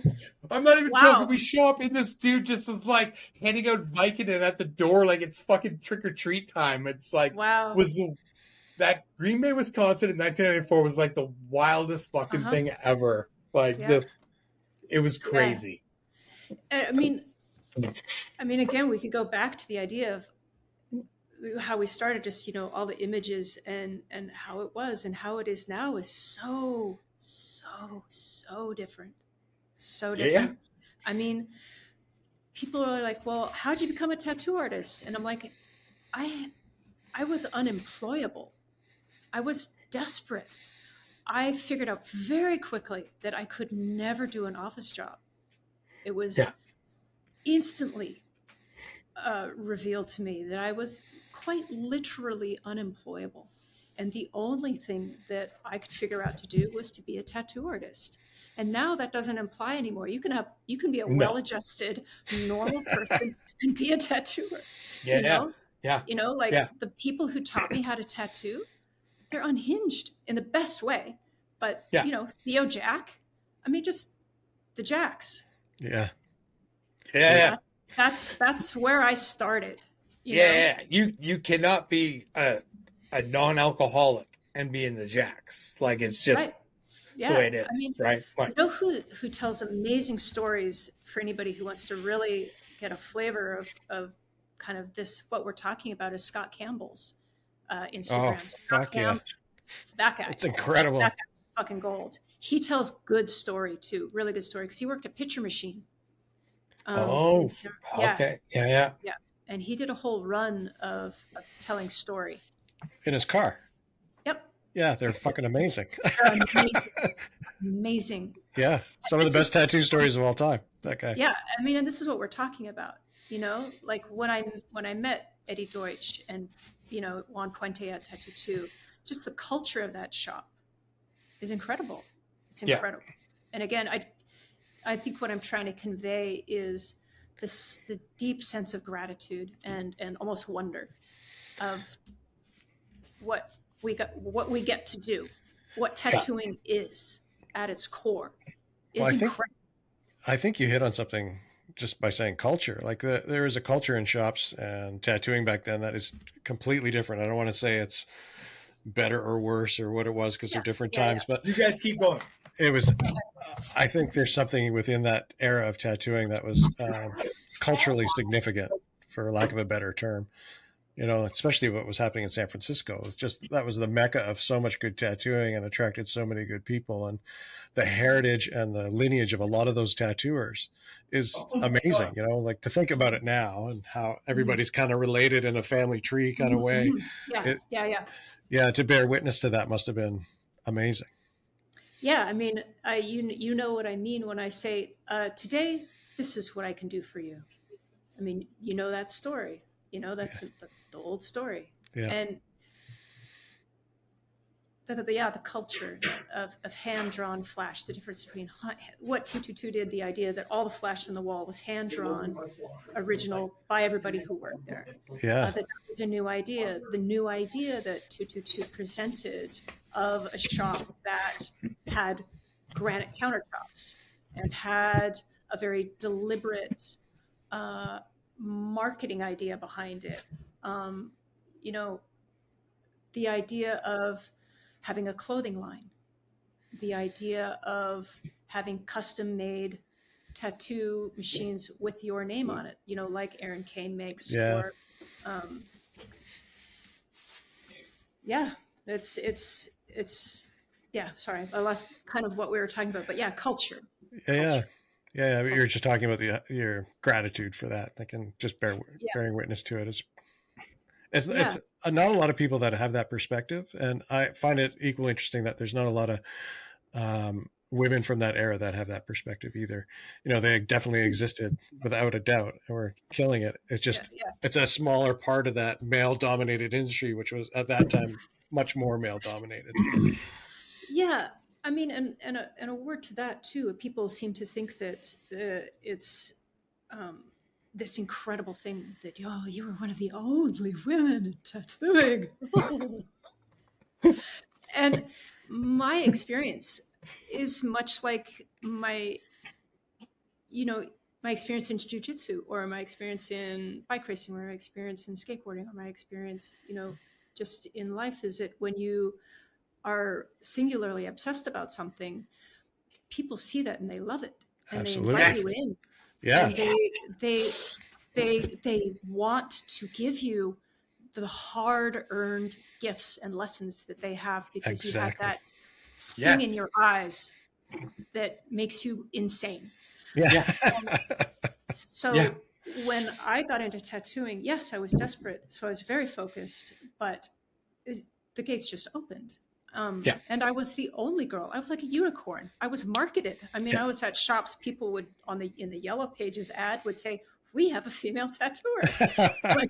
It's like this unicorn.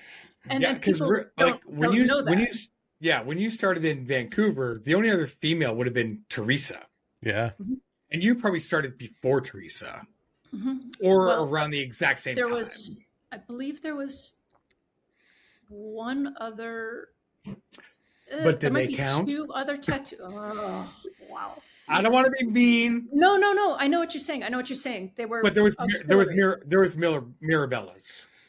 Right. I mean, I think that it was the wife of the guy who owned North Shore Tattooing, and then there was another lady in Burnaby somewhere, and me, and that was it. And again, I didn't find barriers.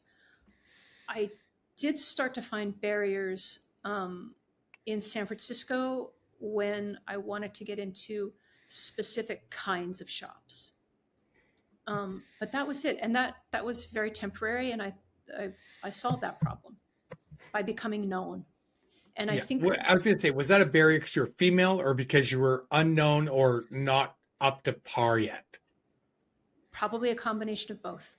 Absolutely, okay. Yeah, absolutely. I think that back in that time,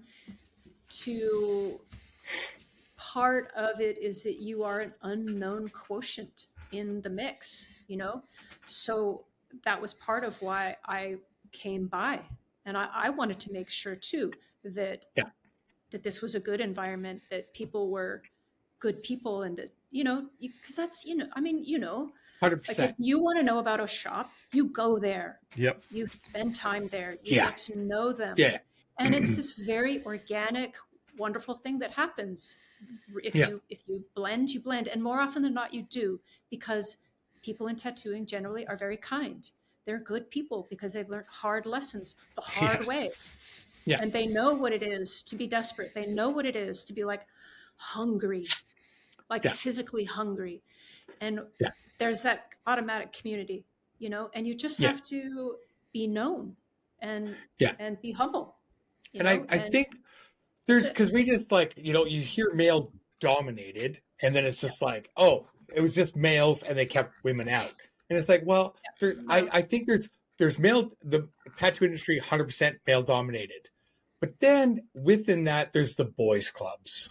Yeah. And it's the boys clubs that tried to keep the women out. But again, because the boys, but they'll let them in. I'm not saying they wouldn't, but I mean, it's the boys that kind of got together and they made their little groups. And then it's like, if you're cool, male or female, you're allowed in, right? You're in. I mean, but as an overall, like a blanket to just be like a male dominated thing, because Sacred Heart was male dominated, but we had gays, we had lesbians, we had a little person, Jordan, we had the first trans person I ever met, Taylor, male to female trans. Like, we were very inclusive, but we were still a very male dominated shop. But we weren't a boys club. But we weren't a boys club, right? The energy, the energy was different, right? So like, it's always interesting. The gatekeeping word gets thrown around a lot, and it's like it's an interesting phenomenon. That there's a lot of people that are considered gatekeepers, and I'm like, do they really have the keys? Right? Yeah, totally. Yeah. Do they? Yep. That fucking person's been tattooing like 5 years. Do they have the fucking keys? Right? You know what I mean? And I mean, because there was a lot of people would come in, and I remember Bill, like in the 90s, somebody come and ask about tattooing, and Bill would just photocopy Spalding's pages for him, and I'd be like, what the fuck? And he's just like, they're going to get the information no matter what. Yeah. Why not it be us? We're the good guys. And then we also get to practice cover-ups. Yep. Yeah. Yeah. Right. Yeah, I think with a lot of things too, there's two sides, right? Like the one side's going to call out gatekeeping, and the other side's going to be like, I didn't trust you or like you or know you or have any interest in taking on somebody. So that's not gatekeeping. That's just a personal decision on. That's it. So I mean, I think of gatekeeping in a way almost. I was watching a documentary about the guy who owned A&M Records, the real famous guy who signed fucking Aretha Franklin, all those guys. I can't remember his name at the moment, but Clive Davis. I was watching a documentary about Clive Davis. Now, that's a gatekeeper, but he is also an incredible wealth of knowledge. This is a man who's signed everyone: Janis Joplin, Aretha Franklin, Alicia Keys, Whitney Houston. this is somebody who has an incredible eye for talent and an inherent understanding of what we were talking about, the foundation, the depth, the culture of the shop. So I think that there is gatekeeping, but there's also attenuation, perhaps, of the flow, and being able to cherry pick what you see as a talent that is just simply impossible to deny, and bringing them into that culture.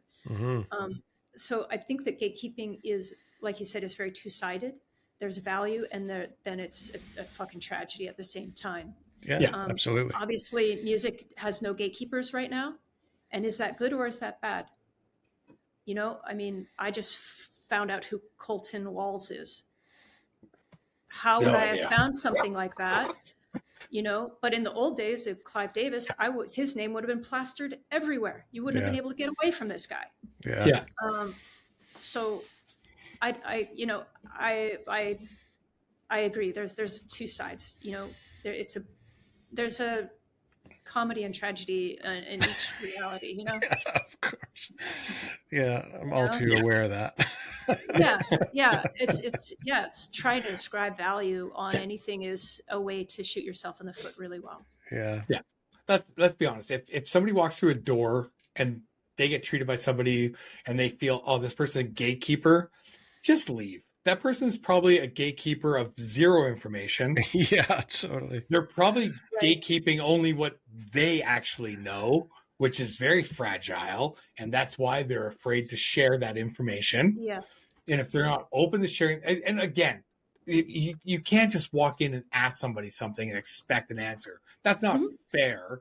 But I mean, like, if you go around, if you get tattooed by somebody, if you try and like make your ways in, and if you feel like they're gatekeeping, they probably actually, it might even, again, come to the fragile eagle. It might just be they can't actually teach. Not everybody can be a good teacher. Yeah. Right? Like, I mean, I'm thinking of, sorry to talk over you.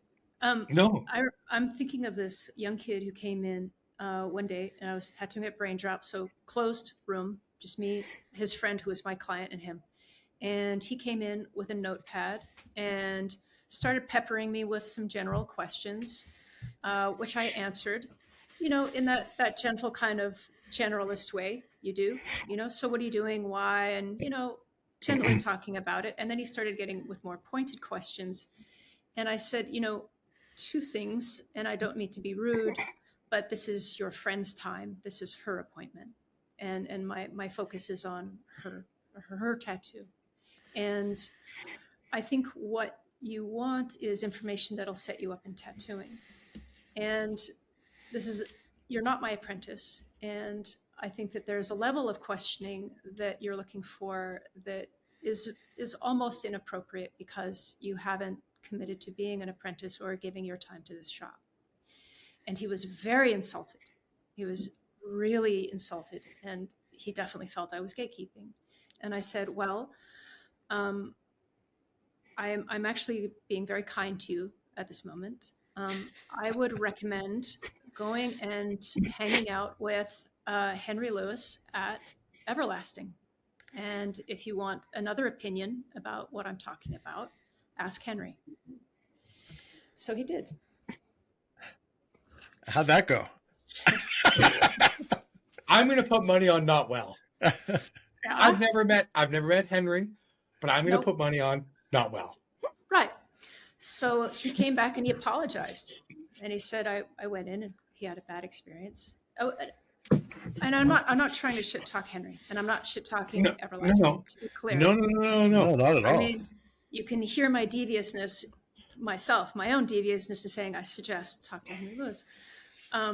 So I'm the asshole for suggesting that. But he came back and he apologized, and he was like, I didn't understand what I was asking.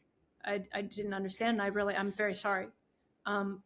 Would you please be so kind as to help me? And I said, absolutely. Yeah. So again, that's that very sticky wicket of gatekeeping and apprenticing and culture and, Have you apprenticed anybody? I have inadvertently apprenticed a few Or people. apprenticed or mentored. Okay. Mentoring. I much rather mentoring. Absolutely. Yeah. I love mentoring. Apprenticeships. My one formal apprentice who asked me, can I be your apprentice? OD'd. So, in San Francisco or Portland? Yeah, San Francisco. I'm not shocked with either answer. No.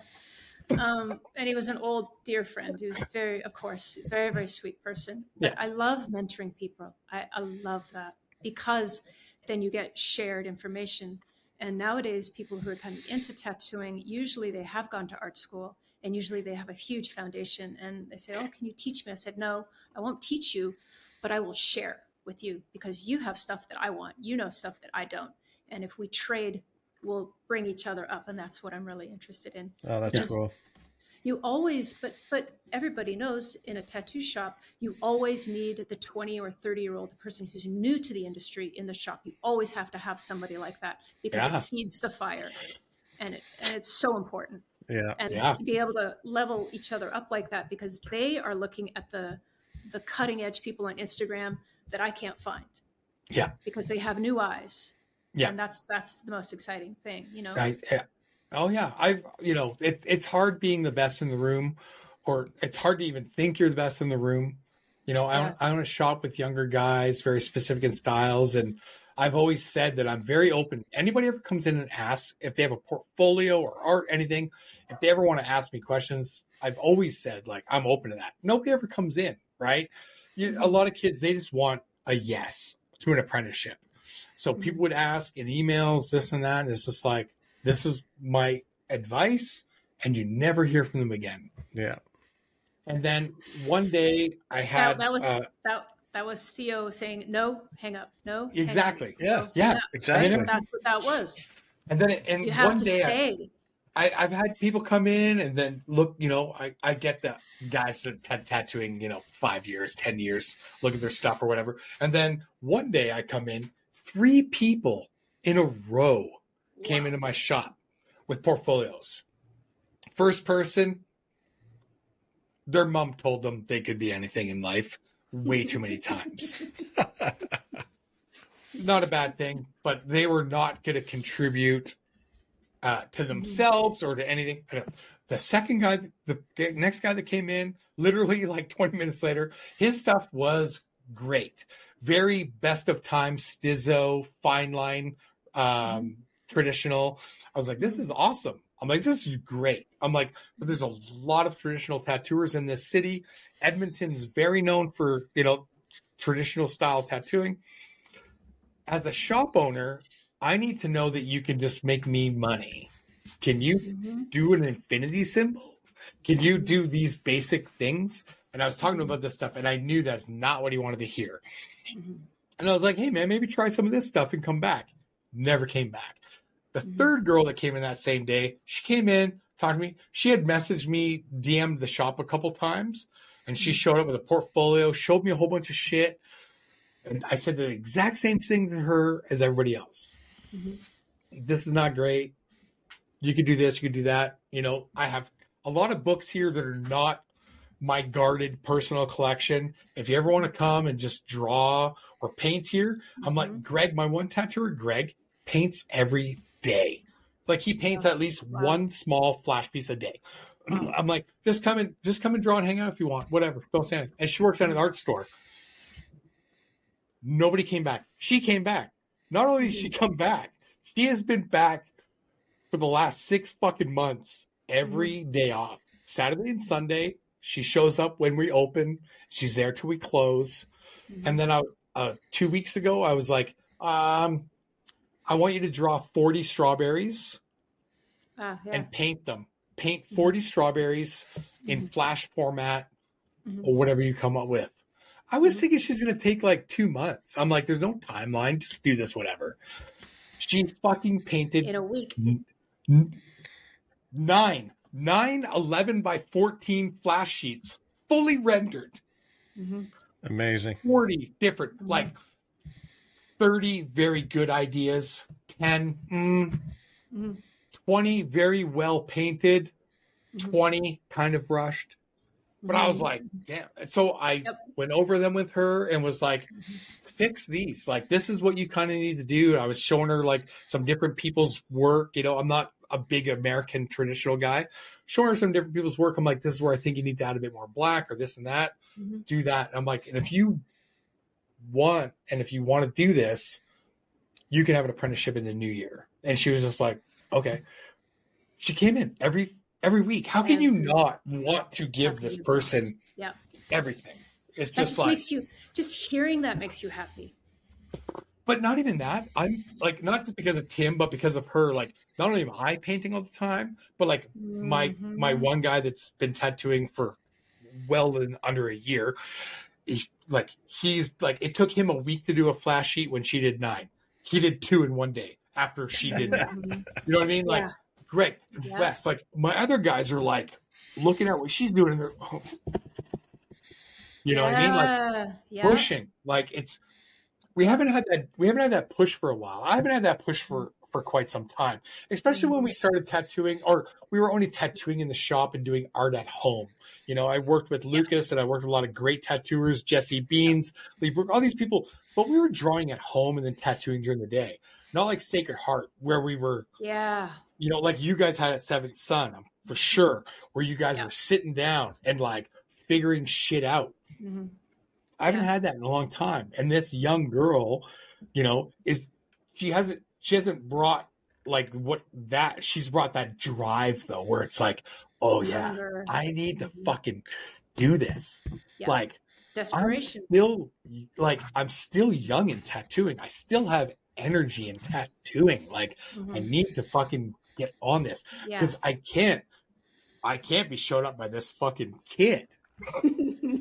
Like, come on. I already told everybody, like, she's going to start, I'll start her apprenticeship in the new year, but when she starts tattooing, if she brings that same drive to tattooing, she'll take all our money. My shop is not a private studio. It's a street shop. She'll take all the tattooing. She'll take it all. She's hungry. And not only that, she can draw and produce quick, fast.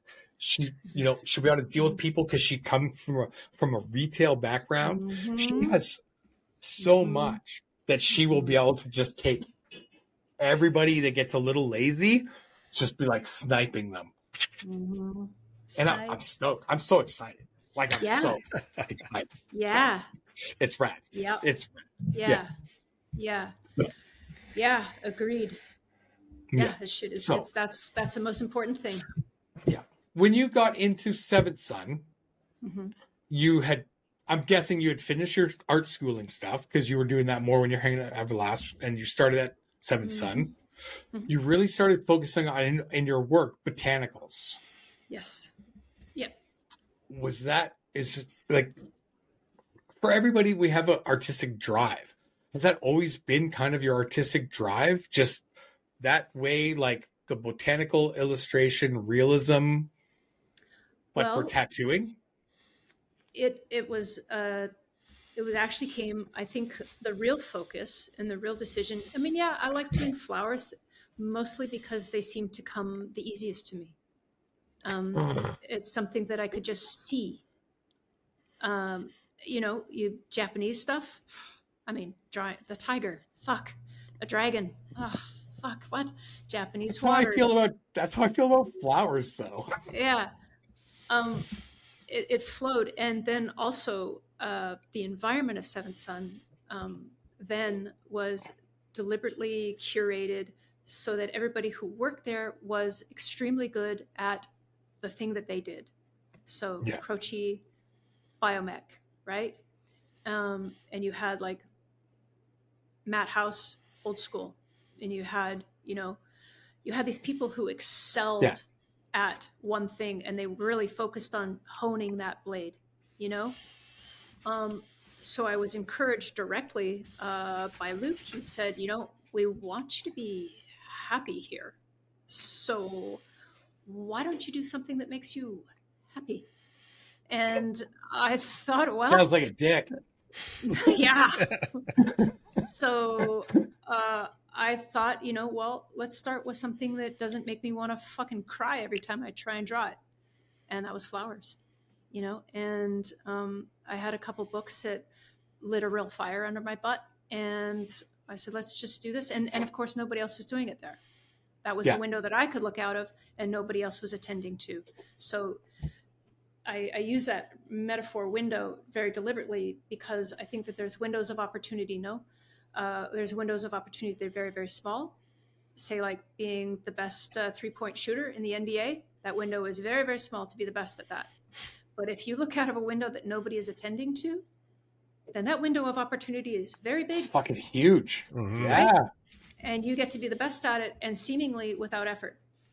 So I kind of thought, well, what is nobody else doing? What flows with me? And let's do that, you know? And yeah, I'd farted around with it before, like specifically, but really looking for that style. I was starting to want to do this thing that I felt like nobody else was doing.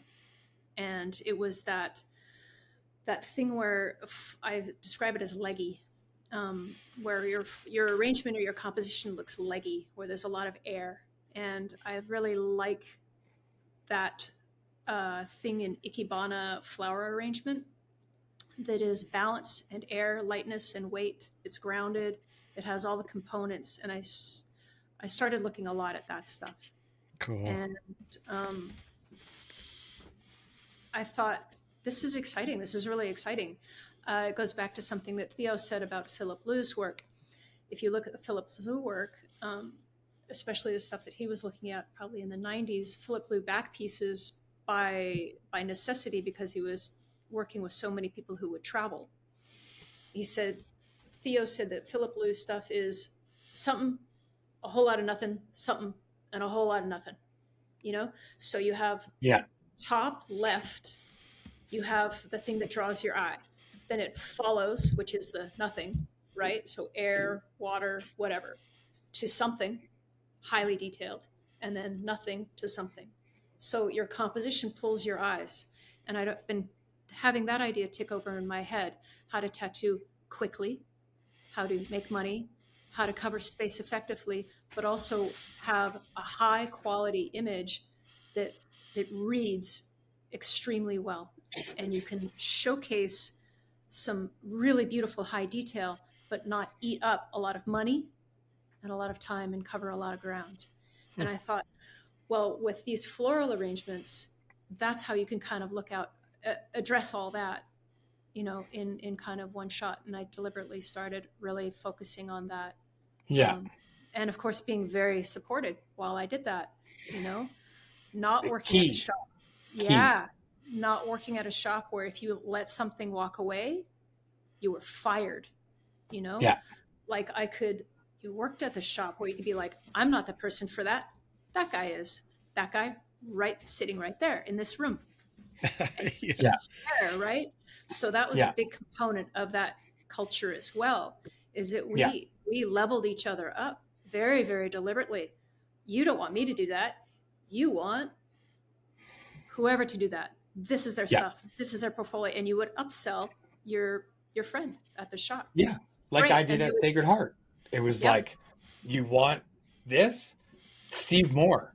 Oh, you want more? The traditional guy at the time was Woodley. So Chad Woodley was like, you want him to, right? Yeah. It's like, that's such a, and you look after each other. That was an art of tattooing also. Absolutely. I think. Keeping it in the shop. Lost. Salesmanship. It's like, now it's like, if somebody can't, it's like, you know, if for instance, you know, I'm a young tattooer, I can't do that tattoo technically. I can't actually physically pull that off. Instead of like saying, hey, you should see this guy, it's like, that doesn't make a good tattoo. That's what I see more now, right? It's like, that's not a good idea. That's 10 pounds of shit in a 5-pound bag.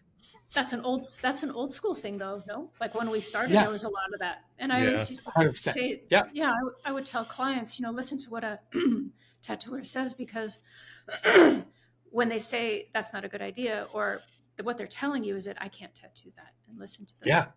You know, I tell my guys all that time. It's like, if you can't do it, don't just say that. Don't tell your fucking client it's not a good idea or it's not this. Just recommend them to somewhere else. And or just say, I can't do that. This is how I would do it. This isn't the only way to do it. And if you don't like this idea, like exactly. then there are so many tattooers who Yeah. are so good at it. Like, and there's like, if you can create a small, 100%, and you can create a small little group of people in a city where it's like, you know what, this guy does this really well. Go to him. If you send him enough clients, he'll start sending you clients. Yeah, because he's also, if it's a black and gray realism guy, he's not doing anything with black and gray realism. So he's just telling people no. But you know what? This shop has sent me 6 fucking people. I'm okay. Go here. Start going here. And all my guys are like, oh. I'm like, it works, right? Like we have other shops recommending us because we will recommend very specific artists, right? Yeah, you create organically. That's what that's what part of what I miss in San Francisco. There's a little bit of it here in Portland, and I definitely really encourage everybody to start doing this if they can, if they work in a shop where this is allowed, is to do that, to keep a list of shops that you would recommend, a list of artists. Go into the main room and say, hey, does anybody know somebody in the city with the client there? Like, does anybody know somebody who does this? And you help them and you recommend them, and you wind up creating this wonderful community just organically of looking out for one another. It might not come back right away, but it comes back over time. Yeah, it does. Absolutely. Yep. Specifically, if you're like, you know what? I don't care if this person's, I'm going to send this person something. Like, I would never expect somebody to then like message me, IG or email, be like, hey, thanks. No, right? No, but I think some younger people might, where it's like, don't expect that because they might think it's a one-off. Or the person that went to see them might not even told them that you sent them. Yeah. Totally. If that person does that shit the best, you just keep sending people to that person. Right. Well, the secret to that is it will eventually figure it out, and you will get it back, and you will create that, right? Yeah, and I think also the clients appreciate that because they make a mental note. Oh, this person is transparent. They're honest. 100%. Yep. And it's you're not losing. You're because that client will be like, oh, their friend, they'll be out one night. Oh, who did your tattoo? Oh, I went to go and see so and so, but it was kind of out of their realm, so they sent me to this guy that was really good. But for what you want, I think that guy might actually be good for it, or that girl be good for it. It really does. Like, And again, we're talking a little bit about gatekeeping and a different aspect of it. That you are deliberately creating a community of people who, that you are like-minded, if you will, but also spreading it out and having that loose grip on what it is that you think you have. Yeah, totally. Yeah. This stuff's really important. All right. 2017. You left Seventh Son and you went to Portland. Well, also, why did you really like that Portlandia show? Oh, you just said so much. Part of that as well was I was burnt out. Imagine that. Put it into 6th gear and see what happens. San Francisco, of course. I had started going and visiting there and fell in love with it in 86, right? Go and watch 48 Hours.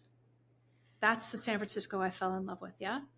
Very different. I moved to San Francisco because it was a city where people lived, and they needed to move there because it was the only city that they could be, not do, but be, right? They lived there.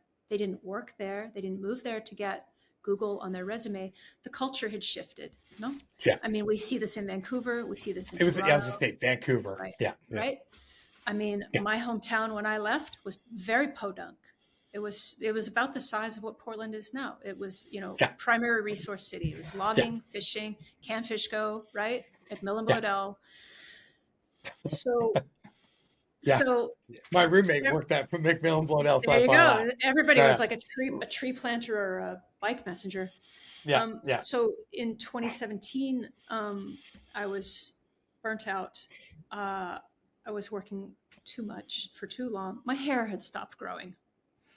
And I'd met somebody new who had a vague idea of what quality of life was like, much, much more than I did. My deranged tattoo idea of what life is. And he basically saw the writing on the wall. And he said, we got to get out of here. We got to get out of here. You know, what are you doing? What are you doing and why? What's your goal? Why are you here? You know, and also made me realize that what I was in love with in San Francisco, I liken it to when you watch a young child grow. You have snapshots of them, yeah? So you see them when they're 5, when they're 3, when they're 12, when they're 16. And as you view them as they age, it's layers of transparencies that you're looking at. You don't really see who they are today. You see layers of who they are. Yeah.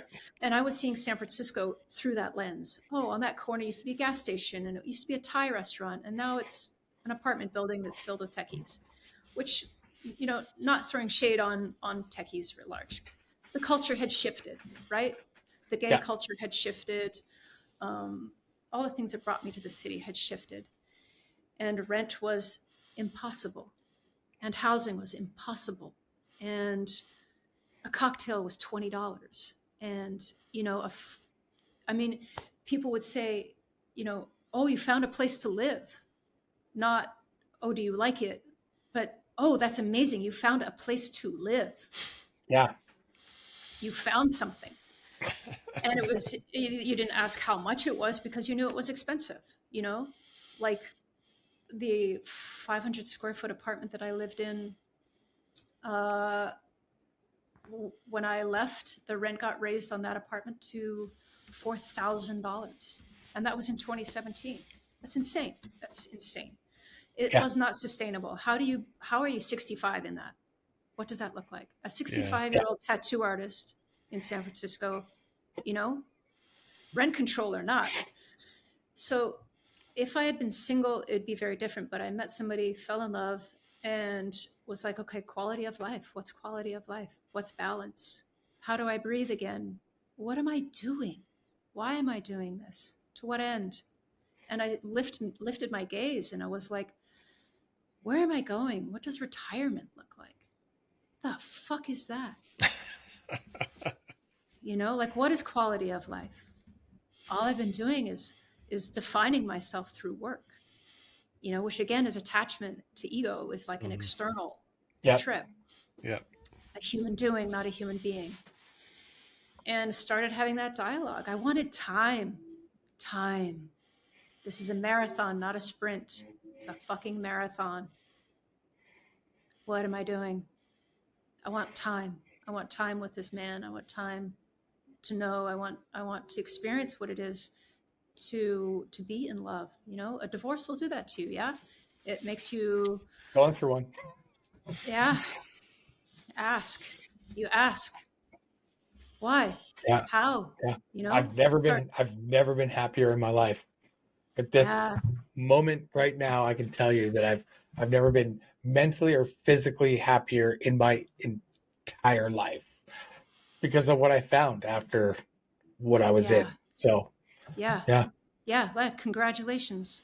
Thank you. You know, it is transformative, important, beautiful, etc., tragic, all that. So my choices of where we were going to move, to clarify, Portlandia, my choices were Austin, New Orleans, or San Diego. And I mean, San Diego, right? Tattoo town. I'm glad the woman got what she wants. So San Diego, you know, that's an obvious one, tattooer town. New Orleans, fucking New Orleans. Yeah. I love that city. Love it. Love the culture there. And Austin, and my guy said, you know, Austin's in Texas, and he had never been there. And I said, well, Austin is in Texas, but again, he'd never been there. It was on the Eastern Seaboard. My guy is from New Jersey. So he was like, fuck it, I don't want to live on the Eastern Seaboard again. And then he said, New Orleans, it has the unfortunate thing of raining on the inside of your house once in a while. So, no? Yeah. Fair point. And San Diego was in California, and he wanted out of California. And, you know, a little more space, a little more quality of living. And I knew a bunch of people, of course, who had moved to Portland. I know a bunch of people. And again, very fortunate that Jason Kundell had opened a shop, AWR, up here in Portland. He's one of the original three. Never heard of it. Son. I never heard of him. And again, like, really fortunate to be able to essentially make a phone call and say, hey, can you help me out? And he was like, yeah, fucking yeah. And he's like, and on top of it, I understand what you got to do. And I was like, oh, fucking come on. He's like, travel as much as you want. I know you need to go back and forth. And I was like, just how could you not say thank you? And he's like, can you be here now? I was like, sure. Yeah. You can travel wherever you want, but you have to start tomorrow. Yeah, totally. Yeah, basically. Yeah. I worked there for a year, and then I got offered the job again at Wonderland because they were expanding, and another table opened up, and I got a phone call there. And Wonderland is just, I feel like many of the shops, to be clear, like many of the shops that I've been invited to work at is fantastic for who and what I want to do and what I want to be right now. I just feel like it's such a gift. Amazing. Talk about Awesome. Just, God pissing in my cup.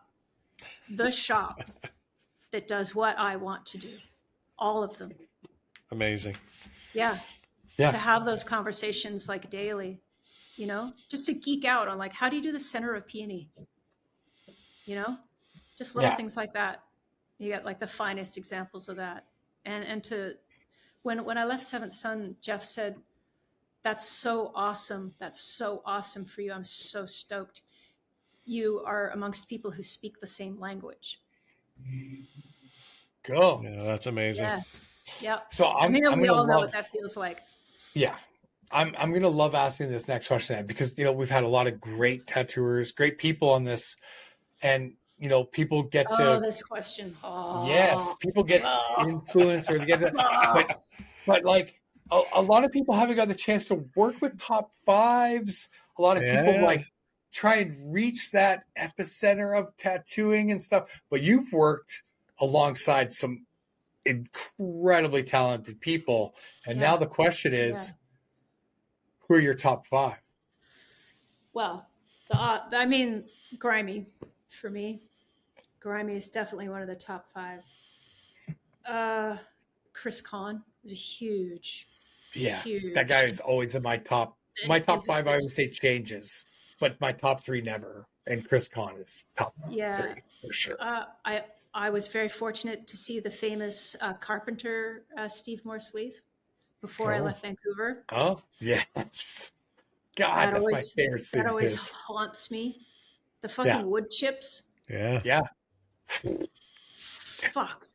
Yeah, man. I love that sleeve. I love being able to like walk back and just drink my coffee, watch him work on that, and have that memory, Fuck. Yeah. Yeah. I think, of course, Marcus Pacheco was a seminal moment when I looked at his shit and I was like, holy fuck, I want to do that. I can tattoo. That's where I want to go. I want to fucking tattoo that. I don't know if you ever got to see it, but Marcus Pacheco did a sleeve. It's called a shaman, his shaman sleeve. I don't know. If I saw a picture, I might remember it. I think Philip Liu, for sure. That's five. Yeah. Those are some... I have to remind people because they usually no, even I lost count because I was mesmerized, and then I started thinking about Marcus's sleeve that you were talking about, and I'm like, oh yeah, because Stuart Archibald, who I mentioned way earlier, he actually has like a 3/4 sleeve down. He has that really famous one where it's the apple in the ditch with the fetus in the apple, and stuff. That's his sleeve. And I remember seeing that and him telling me it was like 8 hours, and I was just like, What the fuck? Like, okay, I need to be not just better, but I need to be faster. But yeah. So that was like the easiest five ever. It's just like, I know, it was so quick. And what a 5. That's impressive 5. Yeah, I mean, it is the 5, you know. I mean, that's the creme de la creme. I mean, and yeah. and again, there's Ed Hardy. No. Jeff Whitehead. Stop. Yeah, I mean, but these are all Yeah. people. Yeah. Yeah. I mean, Jeff Whitehead for No. Like now we can just focus on all the people you never named because they suck. Yeah, totally. Right. They don't measure up. Your former coworkers like Jeff just. Yeah. Whatever. I know. Gordon. Yeah. Jeff. Never heard of her. Yeah. I mean, and then Instagram, fucking A. There's a whole roster of people who I slavishly check over and over and over and over. You know whose work yours reminds me of? And I don't even remember the name of the artist, but it's actually not a tattooer. Your work makes me think of that bird painter, Lansdowne. Oh, Lansdowne, Lansdowne, That's who. Yeah. Like Dave gave me actually some of his books, and Lansdowne. when I look at your work, I can't think of another tattooer. I think of his work, and it's not flowers. It's I don't know why.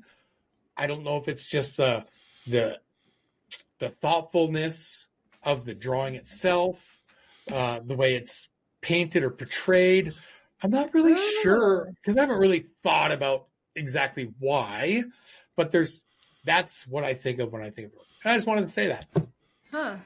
That's really cool. Yeah. This guy? Nope. Okay. I'll find it. I was going to say, do you remember his first name, Dave? No. And the books were by 2 people, Lansdowne and somebody else. One guy wrote the books, Lansdowne, Birds of the West Coast. His stuff was... Yeah, I think I know who you're talking about. He did a whole series of books, The Northern Forest. Like Autobahn, but Autobahn adjacent. Yeah. But better illustrations than Autobahn. Like better, I would say better compositions and better renderings. Yeah, this is not anything like your work in the sense of like flowers and stuff. It reminds you of. But like, I know you're not going to see that. Yep. But it's like, just that thoughtfulness of the composition specifically. Yeah, where a real botanical style. Yeah. Yep. Yeah. Oh, sorry. No worries. That's when I see a lot of people, especially now, a lot of people do florals and it's just layered. I think it's just, I'm not saying it's a bad composition and stuff like that, but I think yours really shows more of that really thoughtful, artistic centricity to the flowers itself, rather than it just being flowers. You know what I mean? I'm guilty. If I'm going to draw flowers, it's just flowers, and it's just there. You know what I mean? So it's very cool. Very awesome. Yeah. I mean, I look at a lot of the big secret reveal. I look at a lot of florists stuff. So like my Google feed, I really love Korean floral arrangement. I don't know what it is about that tradition, but there's something about the aesthetic that's cool. What I really dig into, that and Ikebana stuff. Yes, you mentioned earlier. So people that want to do flower stuff, don't look at Cecilia's tattoos. Look at Ikebana. Never copy, because it's becomes a simulacrum, right? It's like you start off with a strawberry, then it's strawberry jam, strawberry bubblegum, strawberry candles, strawberry scent, and it's no longer a strawberry, it's something else. So I like that. The simulacrum of the tattoo, and you lose your voice. Yes. The thing to find your voice, the thing that is so important that you can add to the library of tattooing, which of course is what all I want to do. If I could just I'm quoting Chris Kahn. The goal is to just add a little volume to the encyclopedia that is tattooing, a line, a leaf, anything, that's the goal. And that is, you have to have your own voice to do that, to look out your window, your important window. Yeah. Yeah. And that's your gift. That's so important. That's the mic drop statement right there. You know, like that's the best advice to leave tattooers with, right? Like, yeah. absolutely. I wanted to say too, you know, I think that the new tattooing, you know, how we were saying, you know, the new language of the, like, you know, the limited line work of like new tattooing or micro tats or, you know, Chipotle bag tattooing, how it's so, you know, how people disregard it or dismiss it. I was listening to the podcast Books Open or Books Closed by Eric. And Andrew. Or sorry, Andrew Storts. Yeah. His stuff's great. I was just making fun of him earlier. Yeah. He was interviewing somebody, can't remember. But no, it was the guy who does the really fucked up tattoos. It's like, oh God damn it. Can't remember his handle. They're really fucked up. Like, I think he's Parisian French or he's from Montreal. And Noon? Can't remember, but they're like, he'll have like blowouts and like hung needles and like just art brute almost. It's like outsider art. I don't know if that's Noon, but Noon is similar in the sense of like, it's so fucking simple, but at the same time, not. So if somebody else was trying to copy it without understanding it, they like would, like Noon would do like, you know, a kind of like a ticked line up a back with something landing on the arm. And it made perfect fucking sense. Yeah, but this guy's stuff, he draws all the tattoos that he's going to do for that year in one day. And they look like left-handed drawings, and they're very, very deliberate, and almost like technically they're very, very flawed. Deliberately. And he does that deliberately because he felt like, in his words, that tattooing has become bourgeois. And I was like, I think he's from Montreal. I do bourgeois tattoos. I do tattoos that your grandma would love. I do tattoos that would look good on a tea towel. Yeah. Which is fine. But it's such an interesting conversation because they were critiquing this guy and saying, oh, it's bullshit. And I thought, wait a minute. In architecture, there was a movement called brutalism, and it was concrete brutalism, which was hated in the 70s. Shit's great. Now it's awesome. It is incredible. And they're being lost because it was so devalued because it was just concrete. But there is genius in that. And retrospectively, now they're having to go back and save these iconic pieces of art brut or brutalist architecture. So you never know, right? You never know what is old. And the conversation around new tattooing and how people could disregard it, you don't know. You don't know if it's outsider art. It could be the next art brute. Pay attention, no? Yeah. There's newness in that. There's inspiration in that. And there's it's language. It's still going to have so composition. Important. Yeah, it's still going to have all that. It's going to have composition. And I think sometimes as a non-artist, you might not see that, right? Where it's like that Noon, when I first saw Noon, I'm pretty sure Noon is from France, who I was talking about. And I remember seeing his stuff, and so many people were like, that's so fucking stupid. It looks like kid drawings. And I was like, try and replicate that. You can't. That's fucking like Lucas Ford, who I worked with, did a similar sleeve and had to do it all freehand. And Lucas was like, this is so hard because I have to draw kind of bad, but not bad because it has to be precise. And I'm like, yeah, dude, because there's a clarity. There's a clarity of language. It's from the gut. It's 100%. There's so much of that new kind of like, I don't want to say the brutal black, but like the really abstracty black tribally stuff. You know, like the black metal style writing, but that's like sleeves and necks and all that stuff. Yes. There's so much of that shit. I fucking love it. Yes. Like when that stuff is done well, man. It's so new. It's so exciting. Because the black is just as important as what they don't tattoo, which was a big thing in the 90s with Bill. Bill was very much like, let your tattoos breathe, right? So when I see this stuff, and I'm like, a lot of the times I'm looking at the skin that's not tattooed. And I'm like, oh my God. If I tried that, I would have overdone it. I would have overdone it, ruined it. It's so fucking good. And I get so excited when I see that shit, you know, and other people are like, whatever. It's not a fucking can kicking a heart down the road with fucking true love, giving a finger. Like, Right. I mean, and you can give language. You could put art school language around it. I mean, they are following rules, 50-50, 70-30, 30-70. Yeah. They're following all of it. But it's the discussion that Picasso had about his own art. Yes, he was very accomplished, but he chose not to be. He chose to forget in order to forget. Yeah. In order to reach that point of purity, you have to forget everything that you know. You learn it all, and then you forget it all. And I think that again goes back to the idea of the pursuit of your voice, how to not be burnt out, how to be inspired, how to keep the newness, curiosity. It's no different, right? There's so much bad Japanese. There's so much bad floral. There's so much bad American traditional. And then when somebody sees this blackwork stuff, it's like, is that bad, or are you just seeing a bad artist interpretation of what's good, right? Because there's so many fucking tattooers now. Yes. Right? It's like, it's amazing. There's always been a ratio of okay, good to excellent. It's just such big numbers now, right? So, man, I get so excited now, like doing this podcast and being more engaged. I get so excited now with some stuff. This is like a convention. This is a convention conversation we're having. Yeah, totally. Yeah. And the shit that I get to see. Yeah, it's great. And it was great to see you.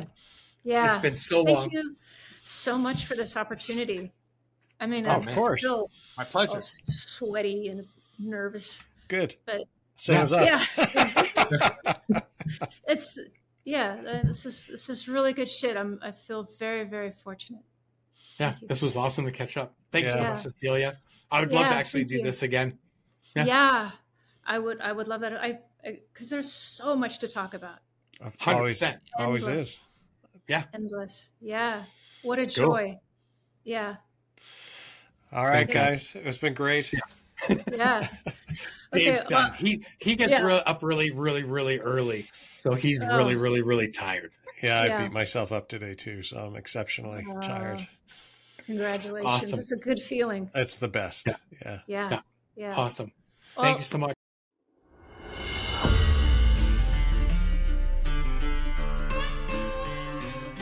It was great getting to know Curly and this amazing guy that tattooed with one arm. The customer had to stretch his own skin. So I did get blood poisoning from him twice. Yeah, twice.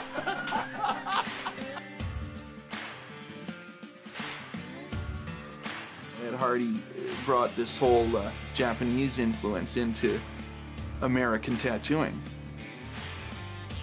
Once Dave Shore come onto the scene, it was like tattooing completely changed. If anybody could say anything about greaseball Japanese, it's fucking Dave Shore.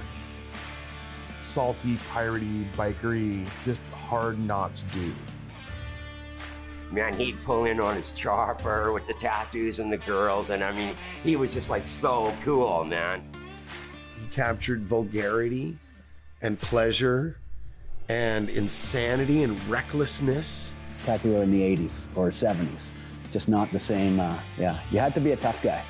I was scared shitless. Even though I was kind of a biker guy, these were bigger biker guys, I'm not totally sure you could paint the picture accurately to somebody now getting into tattooing about what it was like then.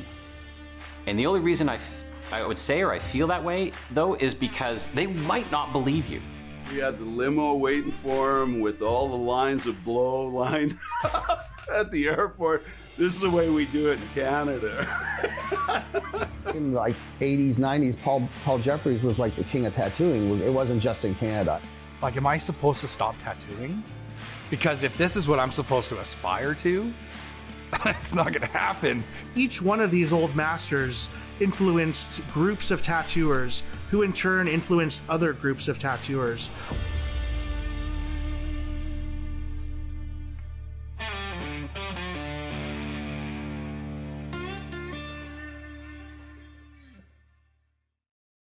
The True North Strong Tattoo Book. This is a massive tattoo encyclopedia of Canadian tattooers. 350 pages. It's an 11 by 17 coffee table format.